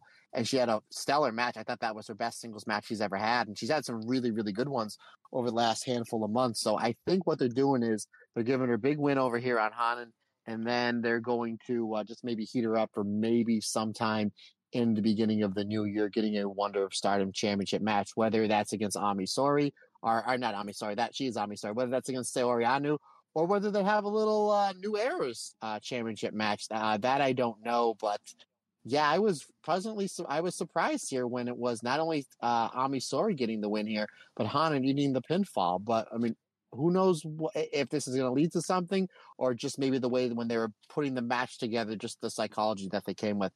I don't know, but it's interesting to see, if Amisori is going to get a little bit of a push here.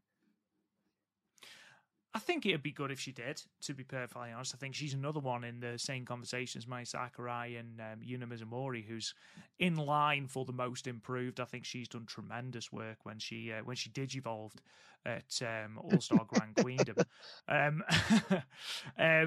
But yeah, getting the pinfall over Hanan was certainly unexpected, and I'm wondering where that is going. I'm intrigued to see what's next for Hanan. Obviously, she's currently New Blood Tag Champions with Sayurida as Wingori.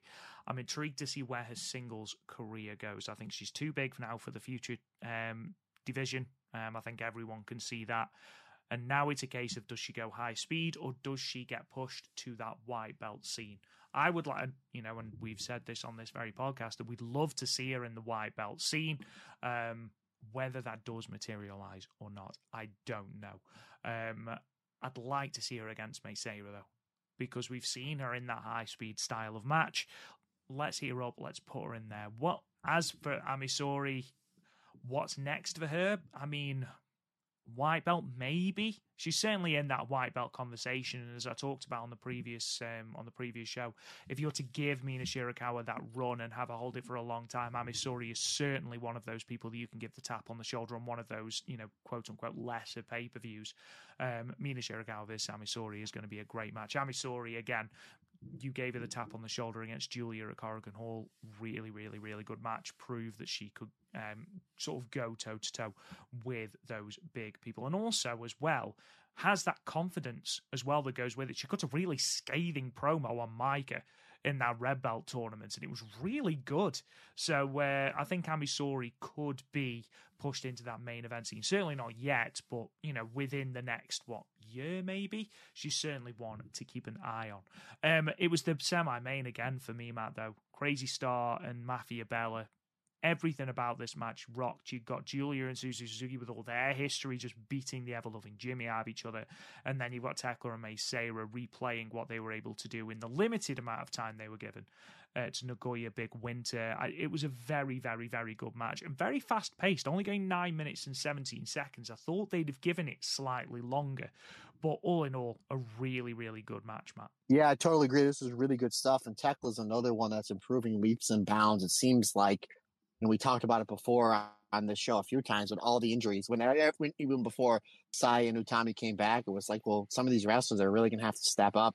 And I think we noted Hanan and Tekla as far as like the mid-card wrestlers that have really stepped up. I mean, she changed up her look a little bit. She's really more intense with the strikes. Where she's adding her submission game is really, really good. Her stuff with Julia is excellent. Obviously, we want to see more Artists of Stardom championship matches, and I think we'll get at least one on one of these shows at the beginning of one of the two pay-per-views at the beginning of the new year. But yeah, I thought Tekla played her role really good here. She was able to, basically play the game of both Suzu and May. Basically able to go high speed with May, and then has hard hitting sequences with Suzuki, which I thought was really good. And Julia's Julia. I mean, she's always going to, steal the show at every moment that she is in the ring. Obviously, we saw some really good stuff with Suzuki and Julia, playing off their past matches, which all have been great. But, obviously the right person went over here with Suzuki getting the pinfall as we continue to keep Suzu hot as we get her towards Sumo Hall. I thought this was really good. I had it at 3 3/4 stars, but I will tell you this, Rob, as much as I enjoyed this match, the main event was my favorite match of the show. Do tell me more. Absolutely, I will. Obviously, you have, again, the Queen's Quest the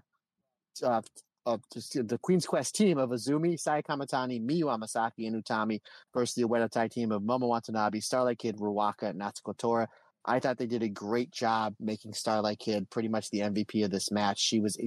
She's in the ring with Azumi, and literally time stands still for about 2 seconds, and then it goes 1,000 miles an hour because these two just can't miss. As much as these two are supposedly graduated from the high-speed division, they'll always be high-speed style wrestlers mixed in with like main event style wrestling, which is always good. I'm a big fan of kind of how they divided like the teams up here. We obviously Momo and Starlight Kid, or our former Goddess of Stardom tag team champions. We saw Tora and Ruaka have a really good showing at last year's Goddess of Stardom tag team tournament. And then Momo and Tora is the current Ueda Tai tag team. Again, they're challenging Utami and Saya Kamatani at the end of the year for those Goddess belts.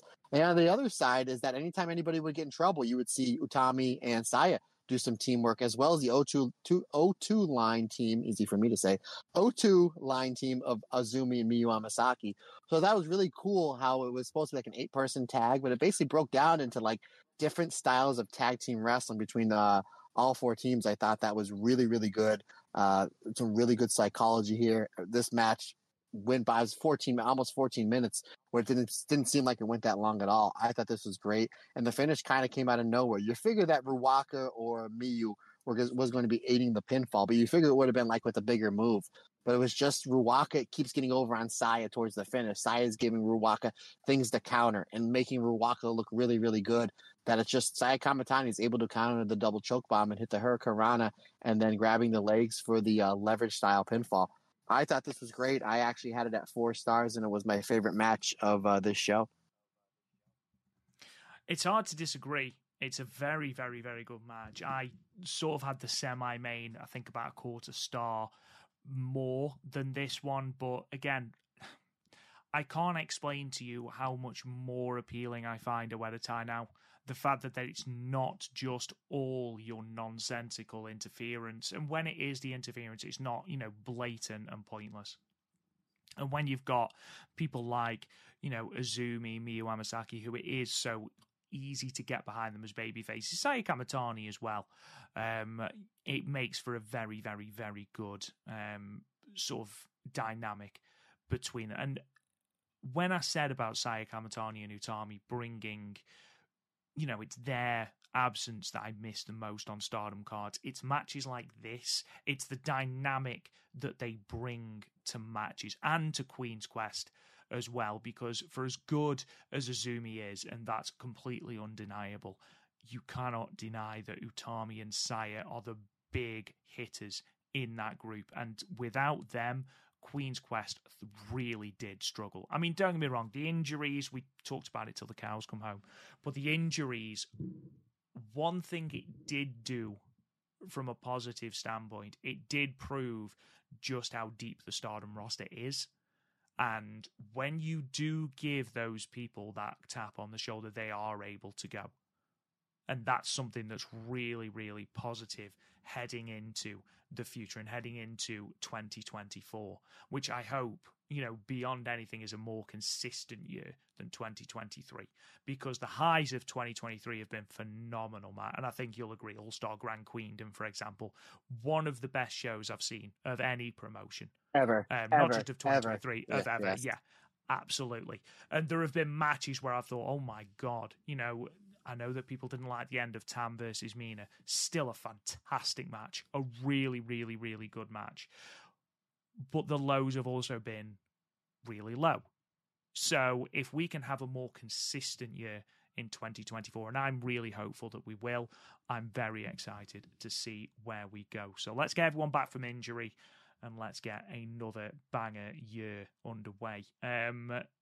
Let's move on then to the final show that I want to talk about. And obviously, this is going to be known for those famous numbers 114. It's the show from the 7th of December, the third night of the year-end tour from Osaka, Japan, the Osaka Rinkai Sports Center.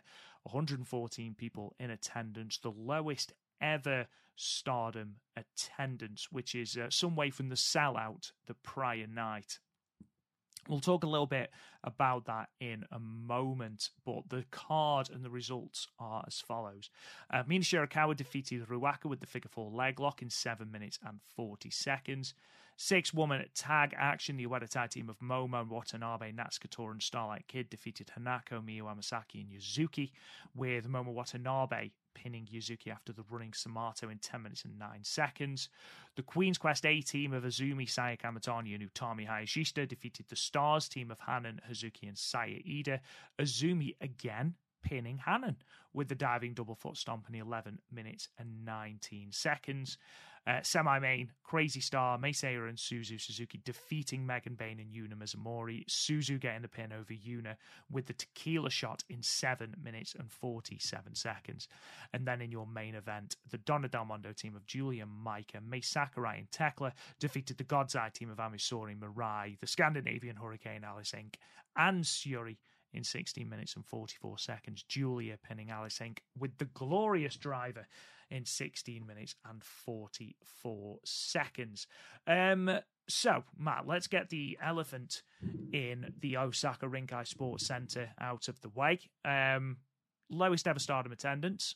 Rossi Ogawa has tweeted about it and said how disappointed he is with the attendance, but he did say that the women all put forth 100% effort, and that was evident because you know, for me, they never don't.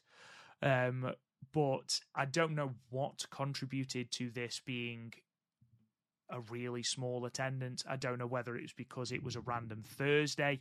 I don't know whether it was because of the temperature. I know that someone put that the temperature inside the arena was absolutely freezing. So I don't know if that had something to do with it. I don't know if it's a case of, and we've talked about it again over and over again, whether it's a lack of Mayu Tam, Natsupoi, whether it's that has contributed to it.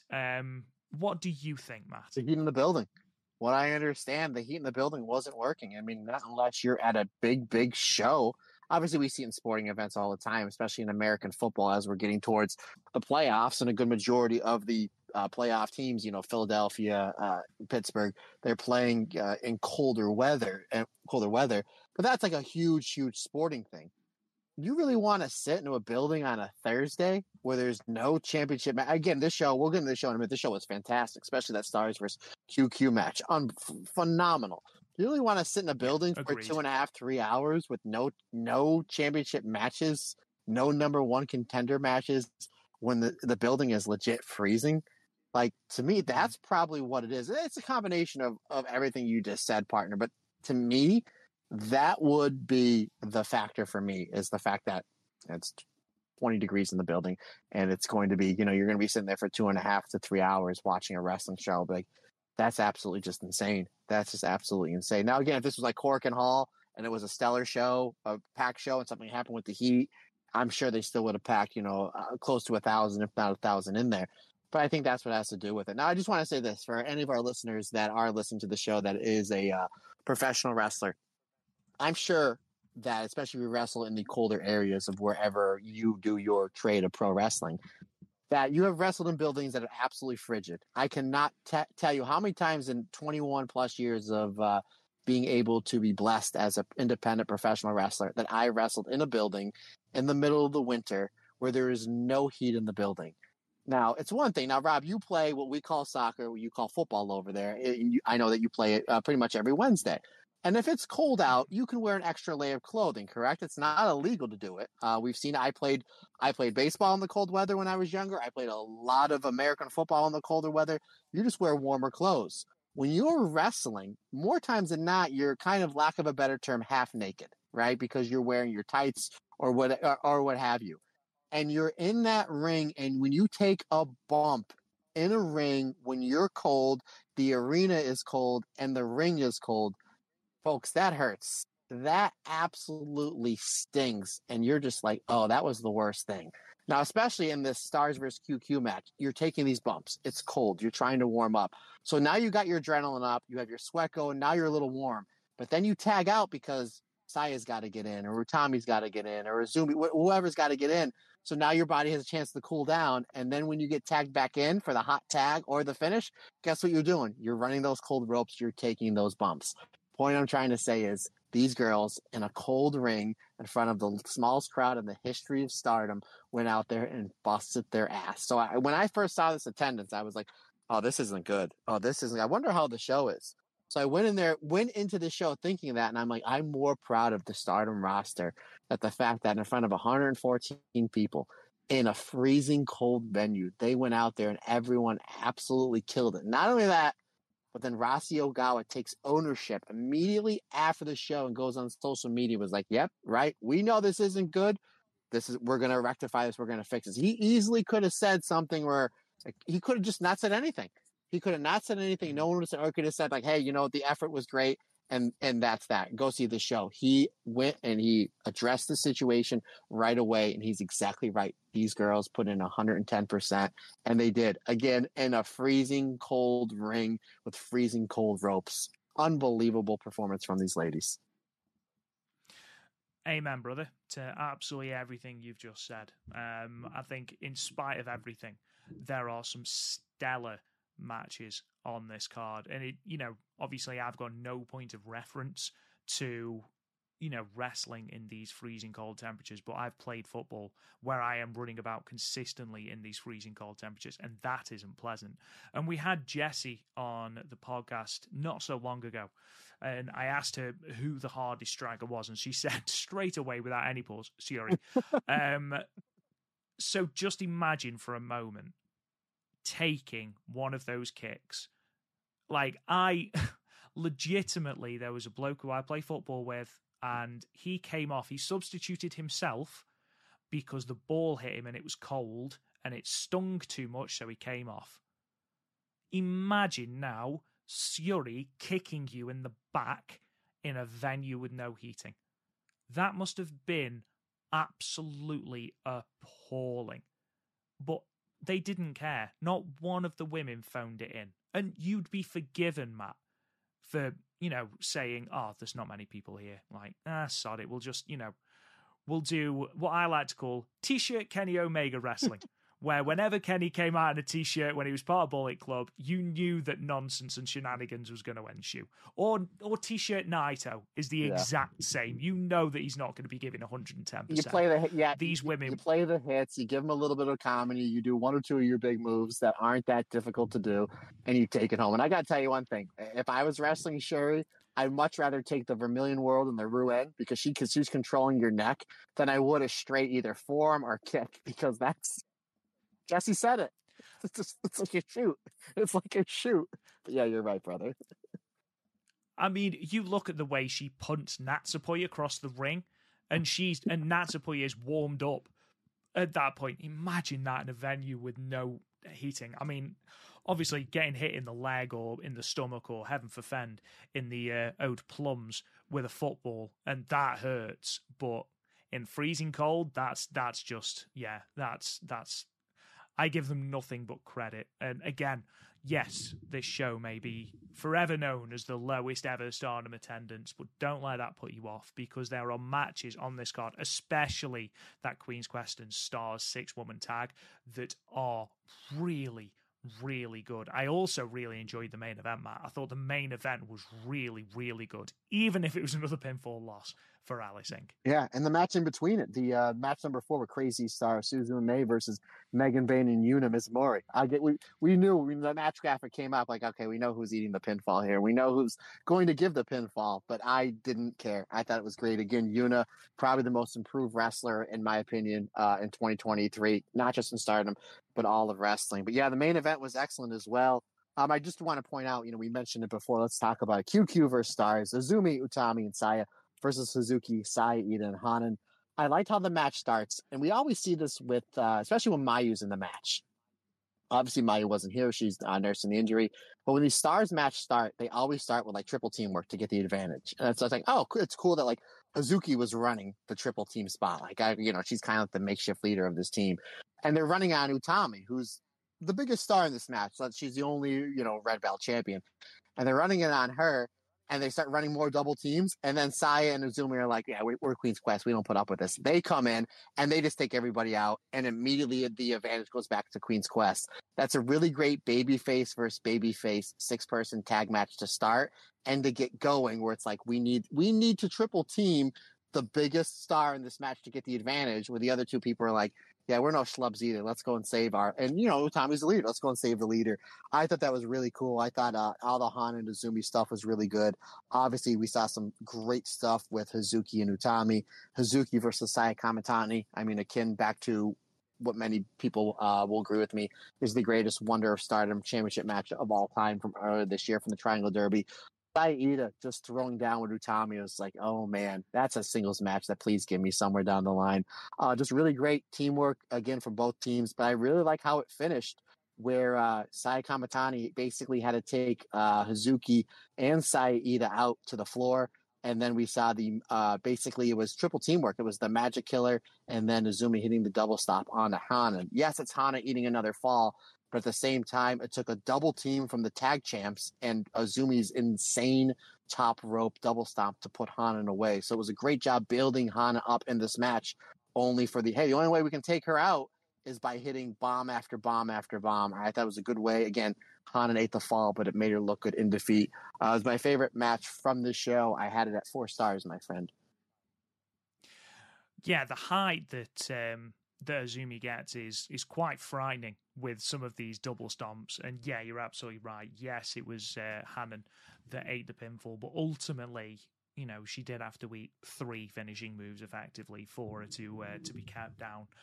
Overall, this might have been my favourite top to bottom card of these 4. Yes, there were better matches on other cards, but I think as a consistency point, I think this card for me was certainly the best. I think the MVPs, we talked about Yuna Mizumori. She was great in this tag match as well, but Crazy Star did not miss the entire show. Mina Shirakawa had really good matches, but you look at Crazy Star's sort of run during this run of shows. They had a great match with Megan Bain to defeat the Stars team of Hanan, Hazuki, and Sayurida. They had a great match, probably match of this run, against Azumi and Utami, that time limit draw from Hiroshima. Then they had the match with Mafia Bella the night before, and then here they had that match with Megan Bain and Yuna Mizumori. As a tag team, they are phenomenal and one of the best in Stardom. And if you are going to do Aphrodite, having this run with the tag titles, give me Crazy Star versus Aphrodite, because my God, that is going to start. That could main event a pay-per-view, and I don't think there is a single person in Stardom fandom that would complain about that match. You literally took the words right out of my head, my friend, regardless of what happens with Suzu and Micah. I mean, we've seen where champions, I mean, when Sherry beat Utami, she was one half of the tag champs. We've seen that happen before. So we obviously Io. I mean, he was the ultimate belt collector back in 2016 and 2017. I mean, she had everything there, didn't she? Outside of the WWE European Championship. But I mean, yeah, that's a match. We mentioned it before. Now that you have 2 legit main eventers as your tag champs, you can put tag team championship matches on your main event of pay-per-views, and it's going to draw over 1,000 people. It's going to make money on pay-per-view. It's going to up your subscriptions on Stardom World when it's uploaded the 3 or 4 days after. And this is, yes, exactly. Utami and Saya Kamatani defense against Suzu and Mei Seira absolutely will main event a pay-per-view, as well as a Mayu and Hana championship match, as well as a Hazuki and Kagama as FWC once Kagama gets back. These are all matches you can main event pay-per-views with, and the main reason is because you have 2 proven main eventers as your tag champs, which just goes to prove how stacked this roster is, Rob, and how well you can just up the game on your tag team division. And I was on the Strong Style podcast this past week talking with one of Scott's buddies, Trent Brewer, and I made mention that if they do a Saya versus Utami final in the 5-star Grand Prix, have them as tag champs. Because how many new people to Stardom are going to watch that show? Quite a bit. We've seen it. We get people that tag us in all the time. They're new to Stardom, and sometimes those are the first shows. You literally have your finals as your tag champs. Is your tag division that good? Damn right it is. I mean, what a big shot in the arm would it be for these tag belts to have an 8-9 month phenomenal run with Utami and Saya, and then your finals of the 2024 5-star Grand Prix is Utami coming in with one belt and Saya coming in with the other, and you're like, wow, your tag champs are that good that they won their respective blocks, and then the winner of this is going to main event Sumo Hall. Yeah, that's how good our tag division is in Stardom, folks. Boom. Yeah. Again, you summed it up perfectly. And if I could have one wish, it's that if everyone is fit for next year's Goddess of Stardom Tag League, please, just for me, just for 1 year, have the strongest teams. Have Crazy Star, Aphrodite, FWC, Mayu and Hanan, all of these different teams that are teams outside, Mafia Bella, don't mix them up. Please, just let us have the best tag teams in Stardom and let them blow the tag league out of the water. Black Desire, for example, Starlight Kid and Momo Watanabe, who are former tag champs, who just don't seem to be teaming at all at the moment. Bring in the Inaba sisters. The Inaba sisters. Have Divine Kingdom. I know that Megan Bain probably won't be with the promotion by that point. Her contract probably will have expired by then. But if it hasn't, if you can extend it further, have Divine Kingdom there as well. Like, literally just stack it with your tag teams. And when you actually go through, like I've just done, and gone through all the tag teams that Stardom actually has, and that's without thinking about someone like a Wingori or a Wedatai XL or the New Eras, who I missed out as well. Like, you have a really stacked tag roster. So as an early Christmas present, Stardom, promise me that. Please. Rossi Claus, Santa Rossi Claus, Rossi Vice. Rossi Vice, indeed. Rob Goodwin has been a good boy this year. I will concur. Please help him out. Help a young gentleman out. That's all he's asking for. I mean, yeah, I've been relatively I think you've been good. pretty good this year, buddy. Thanks, man. Appreciate it. So, just very briefly before we close out this podcast, obviously we are on the year-end tour. I know that as we record this, it is the 13th of December, and we have missed the 9th and the 10th, but there hasn't been a show. That they aren't up on Stardom World yet, so we can't do the Osaka final show, which is from Osaka's second, the Edion Arena, Osaka second, or the one in Kobe. So they will be, next week's show. We might also get the Nagata show in, which runs on the 17th. But again, that purely depends on Stardom World uploads. So next week, we will be reviewing the 9th, the 10th, and the 17th. And the week after, that's the big one, guys. We have got our previews of the year-end climax. We have got our preview of New Blood. And then the week after, it is our Dream Queendom preview. Lots and lots to look forward to in Stardom as we close out this year. Don't forget, ladies and gentlemen, that after the Dream Queendom show, perhaps the same day, I don't know yet, we'll see, there will be the 4th annual Stardom Cast Awards, so make sure you get on that and get your votes in. Votes will close on January the 4th, because why not? Everything else good's happening on January the 4th, so why not close it on January the 4th? Also, while you're at it, absolutely go and check Matt Turner out on the Strong Stylish podcast. It is a banger of a listen. It got me through a really rough day today, so thank you for that, Mr. Turner, and Strong Stylish as well. But that just about, Matt Turner, almost wraps us up, because first, of course, we've got Kairi and Io watch. What has gone on, Matt? Oh, I just closed my notebook, but I don't need to open it because I can tell you what happened or didn't happen on Kairi and Io watch this week, folks. I guess you just can't have Io and Kairi on all 2 hours of SmackDown, which I would absolutely love. Basically, there was a backstage segment with all of Damage Control, Asuka, Kairi, Io, Dakota Kai, and Bayley, where they're all blaming Bayley for Kairi's loss last week. Kairi's loss. Boy, we haven't said that much in this podcast over the last year. Anywho, to Bianca Belair, she's the best. To Bianca Belair last week, Kairi says that she will forgive her. However, there is a match with Asuka versus Charlotte Flair that is going to be booked for later in the evening. And they basically say, hey, Bayley, why don't you take Asuka aside and teach her some tricks to beat Charlotte Flair, because nobody knows Charlotte Flair like you do. She's like, okay, fine, no problem. So the match is getting ready to happen. We have Charlotte Flair. She comes down first, and then all members of Damage Control come to the ring. However, on the way to the ring, that Io and Kairi get jumped and beat up by Zelina Vega, by Shotzi Blackheart, by Bianca Belair, and basically just beat them all the way to the back of the building.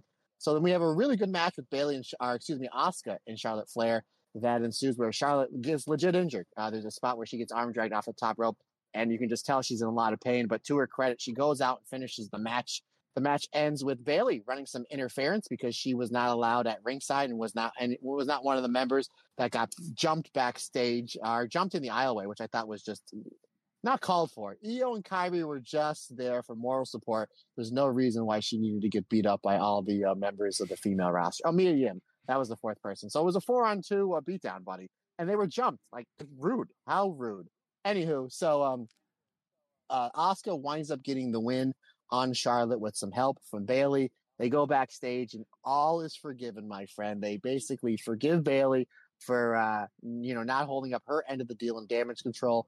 And it seems like everything is A-okay for now, which I'm kind of glad, because it really seemed like they were going to do the breakup of Bayley and Damage Control early on, which the way that I'm looking at it, maybe this is just me being the biggest Io Shirai fan in the world. The way that I was looking at it, because this damage control stuff is the best thing on WWE TV in the past few months, in my opinion, and it's drawing the highest ratings.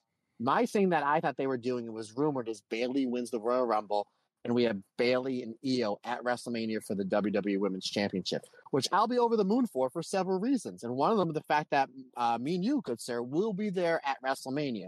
So how awesome would it be that we're there together at WrestleMania to watch Io Shirai defend the WWE Women's Championship? I'm hoping that's what happens. That's the rumored plan for now. However, WWE sometime gun shy on pulling the trigger on newer people at the top of the card for WrestleMania. It's also rumored that Charlotte or Bianca may be champion going into WrestleMania, and they're going to do Charlotte versus Bianca on the SmackDown side and Rhea Ripley versus Becky on the Raw side, thus taking away one of our beloved Stardom wrestlers in a championship match at WrestleMania, Rob. We shall see, sir. It's absolutely horrendous the way that Io Shirai is treated. I cannot believe. Obviously, I'm joking. She's WWE Women's Champion, and of course, as I mentioned last week, it's nice to see that Kairi's putting over these youngsters in WWE. Obviously, Bianca Belair is only a former Raw and former Women's SmackDown Women's champion, so it's nice to see the WrestleMania main event there. Only 5 women main evented WrestleMania, and she's one of the 5, and she needed that rub from the Pirate Princess, brother. But I tell you what, Bianca Belair, you mentioned all of her accolades. She's never won the red belt. She's never won the white belt. Was never part of Freedom. So that's that. And Kyrie was. So maybe that's the idea. Exactly. Bianca who is the way we'll end this podcast. Ladies and gentlemen, thank you so much for joining us. It's been a blast as always. Don't forget you can subscribe to our podcast wherever you get your podcasts. If you can, it would be great if you could give us a review or indeed leave a comment on the podcast app of your choice, whether that is Apple Podcasts, Spotify, Google Podcasts for however long that's a thing. Everywhere. Amazon Music, we are physically everywhere, so you can show your support that way. It would really, really, really help us out. Patreon.com/the Stardomcast is where you can get even more of mine and Matt's beautiful voices, and there's 150 or so extra bonus episodes. We are on social media at the Stardomcast, Twitter, Instagram, all that good stuff. You can find us on YouTube at the Stardomcast as well. If you want to talk to me on Twitter, you can. It's at Real Rob Goodwin. Matt Turner, sign us off, good sir. Absolutely. Again, you guys can find me on the Strong Style podcast earlier this week. We had an absolute blast talking all things Stardom. Also, you can probably find me in any local mall next to Santa Claus yelling, "Bye, Poi." Gotta find a way to get it in, brother. Gotta find a way to get it in. Questions, comments, suggestions, anything that you guys need from me, Matt Turner OF on the Instagram and or the Twitter is the best way to get a hold of me. You want to shoot me an email, that's perfectly fine as well. The StardomCast22@gmail.com is the best way to get a hold of me via the email. Once again, folks, we cannot say thank you enough for the phenomenal support that we are shown on a daily basis. It really means the world to us and just helps keeps the Stardom train going, folks. Because like I always say, it's just not my podcast, it's our podcast. Because we're all together, everybody's different, everybody's special.